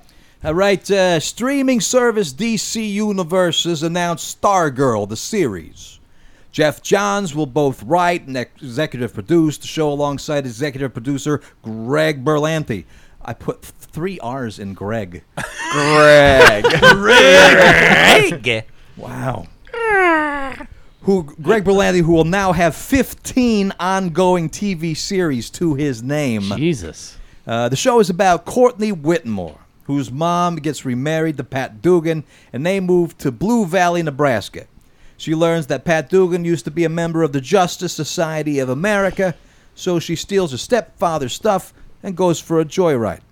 The series will be a reimagining of DC Comics' Justice Society. The Justice Society of America is a popular team of legacy heroes from DC Comics, and Johns went on to reveal that the character Stripe will also be included in the series. Patrick Dugan, a.k.a. Stripe, was first introduced by Jerry Siegel and Hal Sherman in 1941's Action Comics number 40. Dugan started as a crime fighter, as an adult sidekick to the Star-Spangled Kid. He then partnered up with his stepdaughter, Courtney Whitmore, a.k.a. Stargirl. He wears an armored suit called Stripe, which is loaded with a number of ballistic weapons and utilities and allows him to fly. Stargirl debuted in Stars and Stripe #1 in 1999, created by Johns and artist Lee Moder. After joining the Justice Society of America, Courtney was given the cosmic staff of Jack Knight, that's Starman, and assumed the identity of Stargirl. Johns says, "It's going to take the Stars and Stripe comic, the Justice Society comic, and merge it into one thing. And tonally, it's Spider-Man Homecoming and Buffy the Vampire Slayer, along with comic books. We're bringing a lot of that legacy stuff into it, a lot of stuff James Robinson did with Justice Society," unquote. Stargirl will launch as a 13-episode live-action drama and will debut on DC Universe sometime in 2019. Gentlemen, Stargirl, the series, red light, green You know light. my stance on this. Red light because another fucking streaming service. Yeah, Red but light. at least DC Universe has the. This is totally unrelated to TV shows, but at least they have comics on there as well that you can. But Still a hard red. Enough of this. all right. All right, so the streamer hater's out. What about the rest of you? I give it a green light because, honestly, Greg Berlanti at this point can do no wrong. Oh, And- wow. And Jeff Johns is involved, too, and he's the creator of the series. So Two good names. Yeah. Two good so, names. yeah, I mean, the two of them together are responsible for all the CW DC stuff that I love. So, All right. And it seems with this DC Extended Universe stuff in the TV streaming version, that seems to be away from this whole movie thing. It seems to be more the people that are doing the animated series that are actually pretty good. Yeah. I mean, like the animated standalone movies, that sort of thing. So, Green light, why not? I'm kind of off of all the CW shows right now, but let them go ahead and do it. It's on their service, so they got to produce some content to get people green light. Go ahead.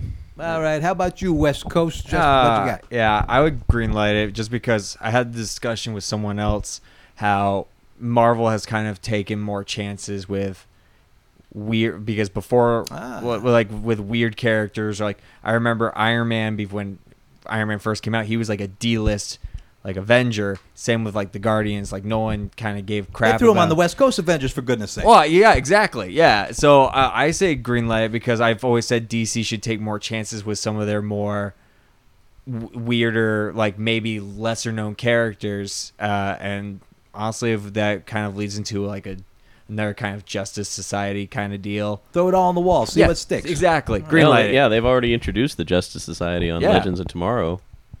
Yeah, I mean, it was a throwback episode where they went back in time and ran into them, but it was still really well done. So all right. How about you, Kay? Oh yeah, green light. The James Robinson Starman was an extraordinary run in comics, and the pedigree of picking up Stargirl from that, all of that stuff. Yeah, that, and as Jeff said about Berlanti, that's a no-brainer. Even though I agree, more streaming shit. Yeah, but if you're going to have a streaming service, have some good things on it. And I like this whole throw things on the wall, see what sticks. Let's get Absolutely. weird. Let's get weird. Absolutely. Do it. You're going to have a Swamp Thing show. Let's have Stargirl on Yeah. the other side with the whole Give Justice me Society Dr. thing. Fate. Yep, Dr. Yes. Fate Yes. would be great. Yes, please. Yep. All right, next one, guys. Red light, green light. This one, Creep Show. Creep Show's getting Red made light into already. Creep Show's getting made into a TV series. Shudder, the streaming service that specializes. Don't even ask my opinion. You already know what it is. Okay. A streaming service that specializes in thriller and horror genres have given the thumbs up to a Creep Show TV show inspired by the 1982 film. The original film featured 5 original stories inspired by horror comics of the 1950s, such as EC Comics, Tales from the Crypt, Vault of Horror, them. Like the film, each episode is a new Creep Show series will tell original stories. Will be directed by a different filmmaker. Makeup effects specialist and Walking Dead executive producer Greg Nicotero is on board to direct the first episode and executive produce the series. Nicotero was mentored by makeup effects legend Tom Savini, the man behind the makeup effects of Romero's Dawn of the Dead, Day of the Dead, and of course the original Creep Show. Nicotero's company, KNB Effects Group, will handle the creature and makeup effects, and the new Creep Show series will debut on Shudder in 2019. Creep Show, the anthology series. Do we want to resurrect this dinosaur into the modern era? I got a no from Mr. Canada. I've always gone on record saying I love Shudder. Like, I've met the guys at multiple conventions, super chill, super cool, and I'm a big I always pimp them on our channel all the time just because for the price and what you're getting, it's really great. I don't know if I can put a light on this. I'm interested because I thought it was going to be like another like remake kind of deal. But here that's actually going to be more a series. Right, all new stories. All new stories. I'll give it a timid green light. Like, all right, it's flickering. Well, why not? See how it a goes. flickering green light. Yeah. That's a new one. I like it. Yeah, I'm gonna have to go amber kind of light on that one. There's a missing kid in Creep Show. Is that what Yeah, you're saying? pretty much. All right. It sounds like a good idea, but I don't know how it will. We've red light, green lighted a lot of horror anthology series in the last few months, Yeah, and this is another one. yeah. And there's another one that's coming out. I don't know if it's on Shudder or a different one. It's a longer version of that Holidays one where they're doing like 12 episodes. They're all different like horror versions of a holiday. Yeah, so you got a Valentine's Day, a Groundhog's Day, a yeah, Veterans Arbor Day, yeah. probably. It's like a long. It's like a shorter, Hmm. like a version where it's like they just do a whole episode on one particular holiday. And I think that's for Shudder as well. I will say there's not a lot of examples of successful modern horror I'm kinda- anthologies. Right. Yeah, I'm pretty tepid. I guess. Yeah, I'll read it. I'm not. Yeah, Wow. I'm not sold. Wow. Jeff, yeah, green light. Why not? No, I just no, I love your happy-go-lucky style. I liked Creep Show. In fact, I may have told this story on the podcast before, but back when I was a kid, when the first Creep Show came out, my mother didn't think it was a good idea for me to see that film. But when we were visiting her parents in Michigan, and I got to go to the library by myself, I found the graphic novelization of the film. So I read that thing cover to cover. So I basically got to see the film before I ever saw the film. in the movies of the mind. It's amazing how close the comic was to the actual filmed elements. Like, I mean, they did a spot on job with some of the frames. Like, literally, it's like frame by frame out of the film. In fact, I think there were a few things that were in the comic that didn't make it into the film, like got cut out or something. But yeah, that was my roundabout way of seeing it without seeing it and upsetting my mother. You subversive, you. Yeah, I know, right? Green light from Jeff. Kay. Well, you like horror, I do. and I'm always promoting anthology series. I'd really like, to see more get out there and more be successful. American Horror Story being one form of it, Black Mirror. So it's like, let's, green light. All right. Yeah, American Horror is restarting pretty quick too, isn't I it? think it's already started. Is it? again. Okay. Yeah. Yeah, it just started this last week, and it's has characters from earlier seasons. Yeah, I so was it's going to kind say, of is it like a throw-together. compilation of like something like that? Like Yeah, they're like- combining all the. That's just It's creative. an interesting, an intriguing I like setup, because just little bits I've seen on the commercials, and I'm like, oh wait, isn't that character somebody that like had died in a previous season or something like that? So I don't know. I've missed some seasons. series. I can't watch this one because Yeah. I haven't seen some of those seasons. Dope. But going back to Creepshow, yeah, I'm going to green like this. I like the original Creepshow. I like the anthology series. I'd like to see this as an homage, and Shudder is people that knows horror. When it comes down to it, that's what they do. And I would like to see a show on that service that brings people to that service, because, as you said, Justin, it's a good, inexpensive streaming service. I realize there are hundreds of them out there now, and each of them can take a bite out of your pocketbook. Yeah, there's like at least 3 other ones, but Shudder's the kind of like the one I usually kind of gravitate to, just because I think the last movie I watched on there was Society, and if you haven't seen that one, it's disgusting. Oh. It's very disgusting. Like, don't eat anything with like a liquid base. Just don't. Oh, Yeah. okay. But it's still like I must watch Society. But like that's the only place I could see it at that time, because there was like no place around that had the movie. So it's a good place to go for like older horror films that like where we lived on the East Coast you couldn't really find. Unless you ordered them offline, and we're just like, screw that.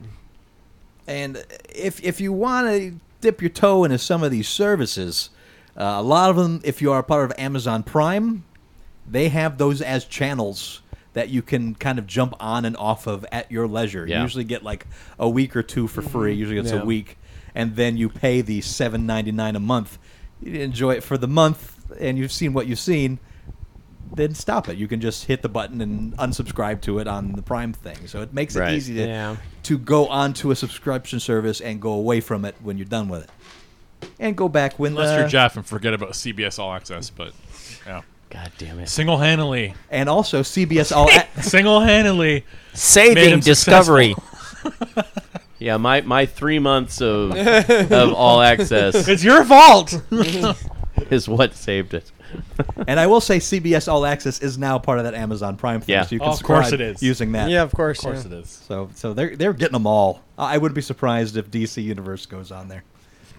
All right. So it's a green light across the board, except from this guy and this guy here. Two reds, That's right. Across the board, except for except for the 2 Matts. Yep. 2 broke Matts are out. All right. Sure. All right. Here's the next one. Netflix. This is the Netflix Green one. light. Has ordered 10 episodes of Daybreak, a new dark comedy based on Brian Ralph's post-apocalyptic graphic novel of the same name. Aaron Eli Colliette from Star Trek Discovery Heroes is attached to executive produce and show run, with Brad Payton from Rampage set to direct and executive produce, along with Jeff Pearson.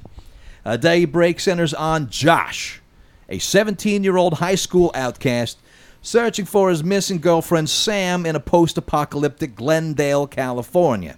He's joined by a group of misfits that includes a pyromaniac 12-year-old Angelica and Josh's former high school bully turned pacifist samurai Wesley. Yeah, you heard me right.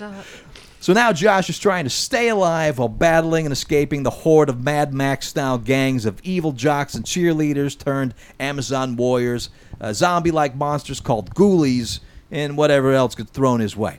Colliette also developed and serves as executive producer for the new version of Lock and Key, another graphic novel adaptation picked up by Netflix with showrunners Carlton Cuse and Meredith Avril. So, here we go. What do you think of Daybreak? That's a red light. Red. Oh, light. wow. There's some passion in that. And that was a red once you read who's behind it. Because Rampage is shit. Oh. What else was... See, already forgot. Red. See, what else was shit that was on there? Star Trek Discovery and Heroes, Yeah, that person? red. Right there. Wow. He saw red. Green light.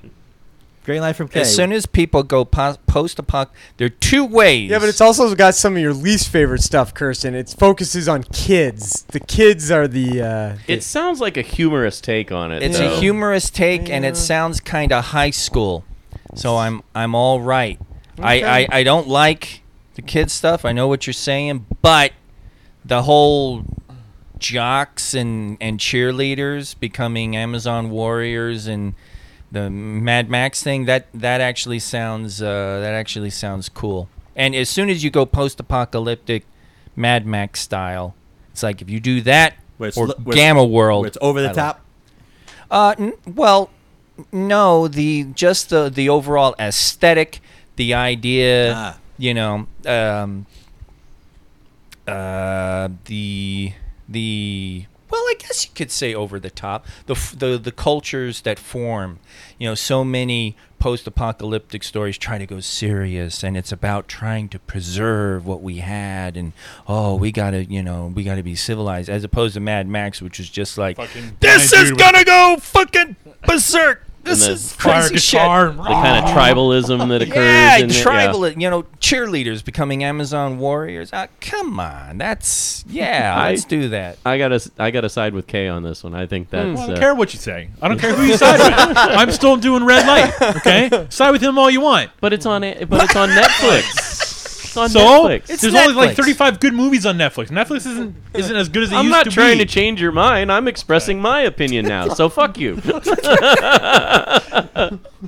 I like this boardroom. No, it sounds like it's going to be a silly, over the top, post-apocalyptic take, which I don't have a problem with, because like he said, sometimes those post-apocalyptic stories, they start taking themselves way too seriously. They get way too grim and dark, and just Netflix brings you The Road, Yeah. the series.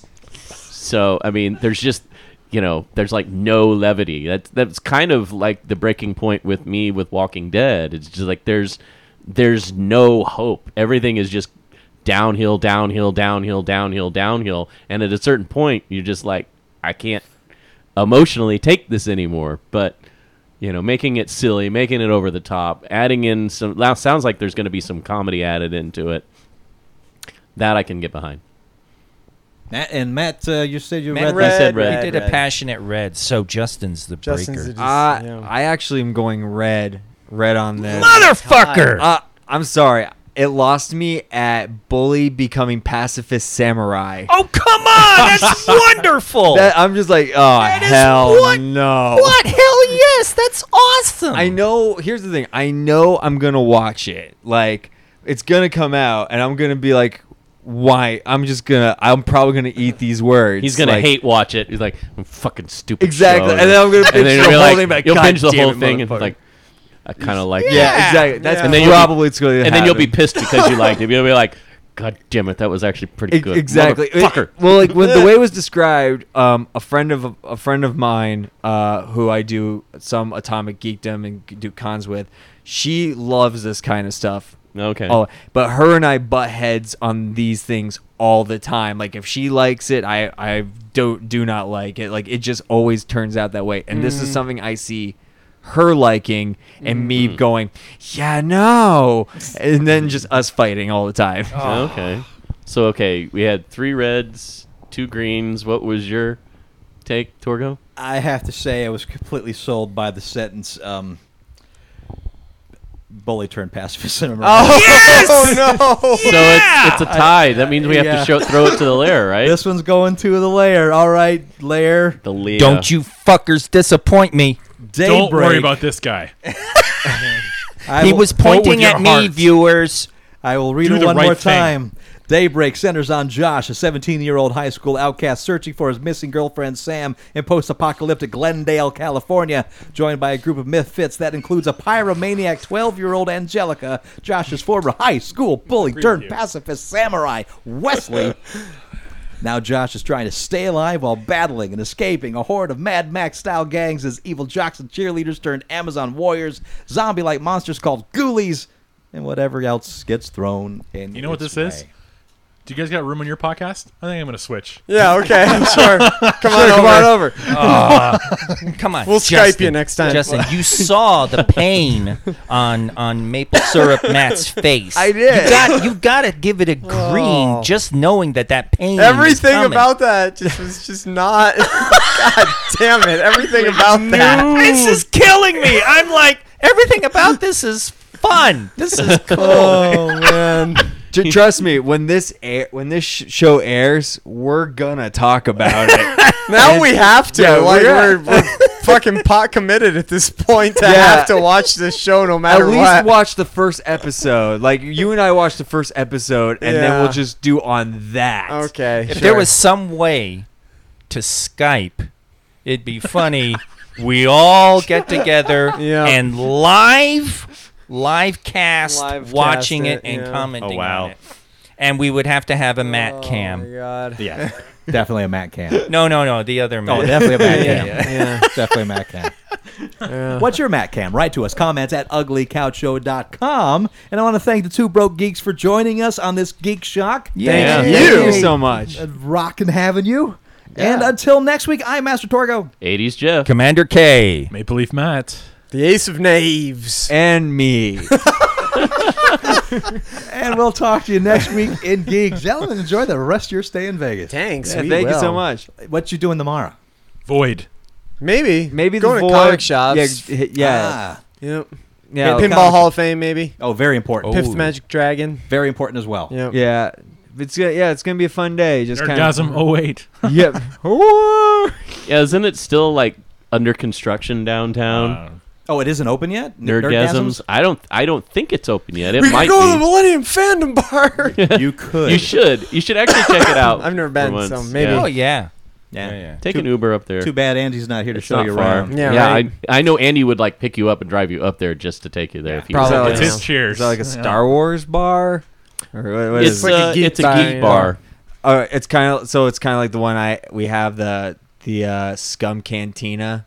No, in not that Hollywood. themed. I don't not- believe. Yeah, it's not specifically themed. The owner, Alex, is a big nerd, big geek, and he wanted a social location for Vegas geeks. It's very So- mixed geekdom. Yeah, Oh, it's cool. very mixed. His displays are a whole bunch of mixed things, and he does tremendous outreach to the community, having people come together for parties and for contests and stuff like that. Oh, that's awesome. So that's where the Star Trek: The Experience people, where we did our 20th anniversary get together. Oh, cool. All right. So it's and it as Andy would point out, it's got games that you can even pull off the shelf and play. So And if you're hungry, right beside it, it's a place called the Good Witch. Very good sandwich. Ah, yeah, all right. yeah. Yeah, they do have good sandwiches. Yeah, it's you should try it at least once. I think for geeks it should be a Vegas rite of passage. Yeah, the sandwich shops are good. So, yeah, rite of passage to the sandwich shop. Yeah, yeah.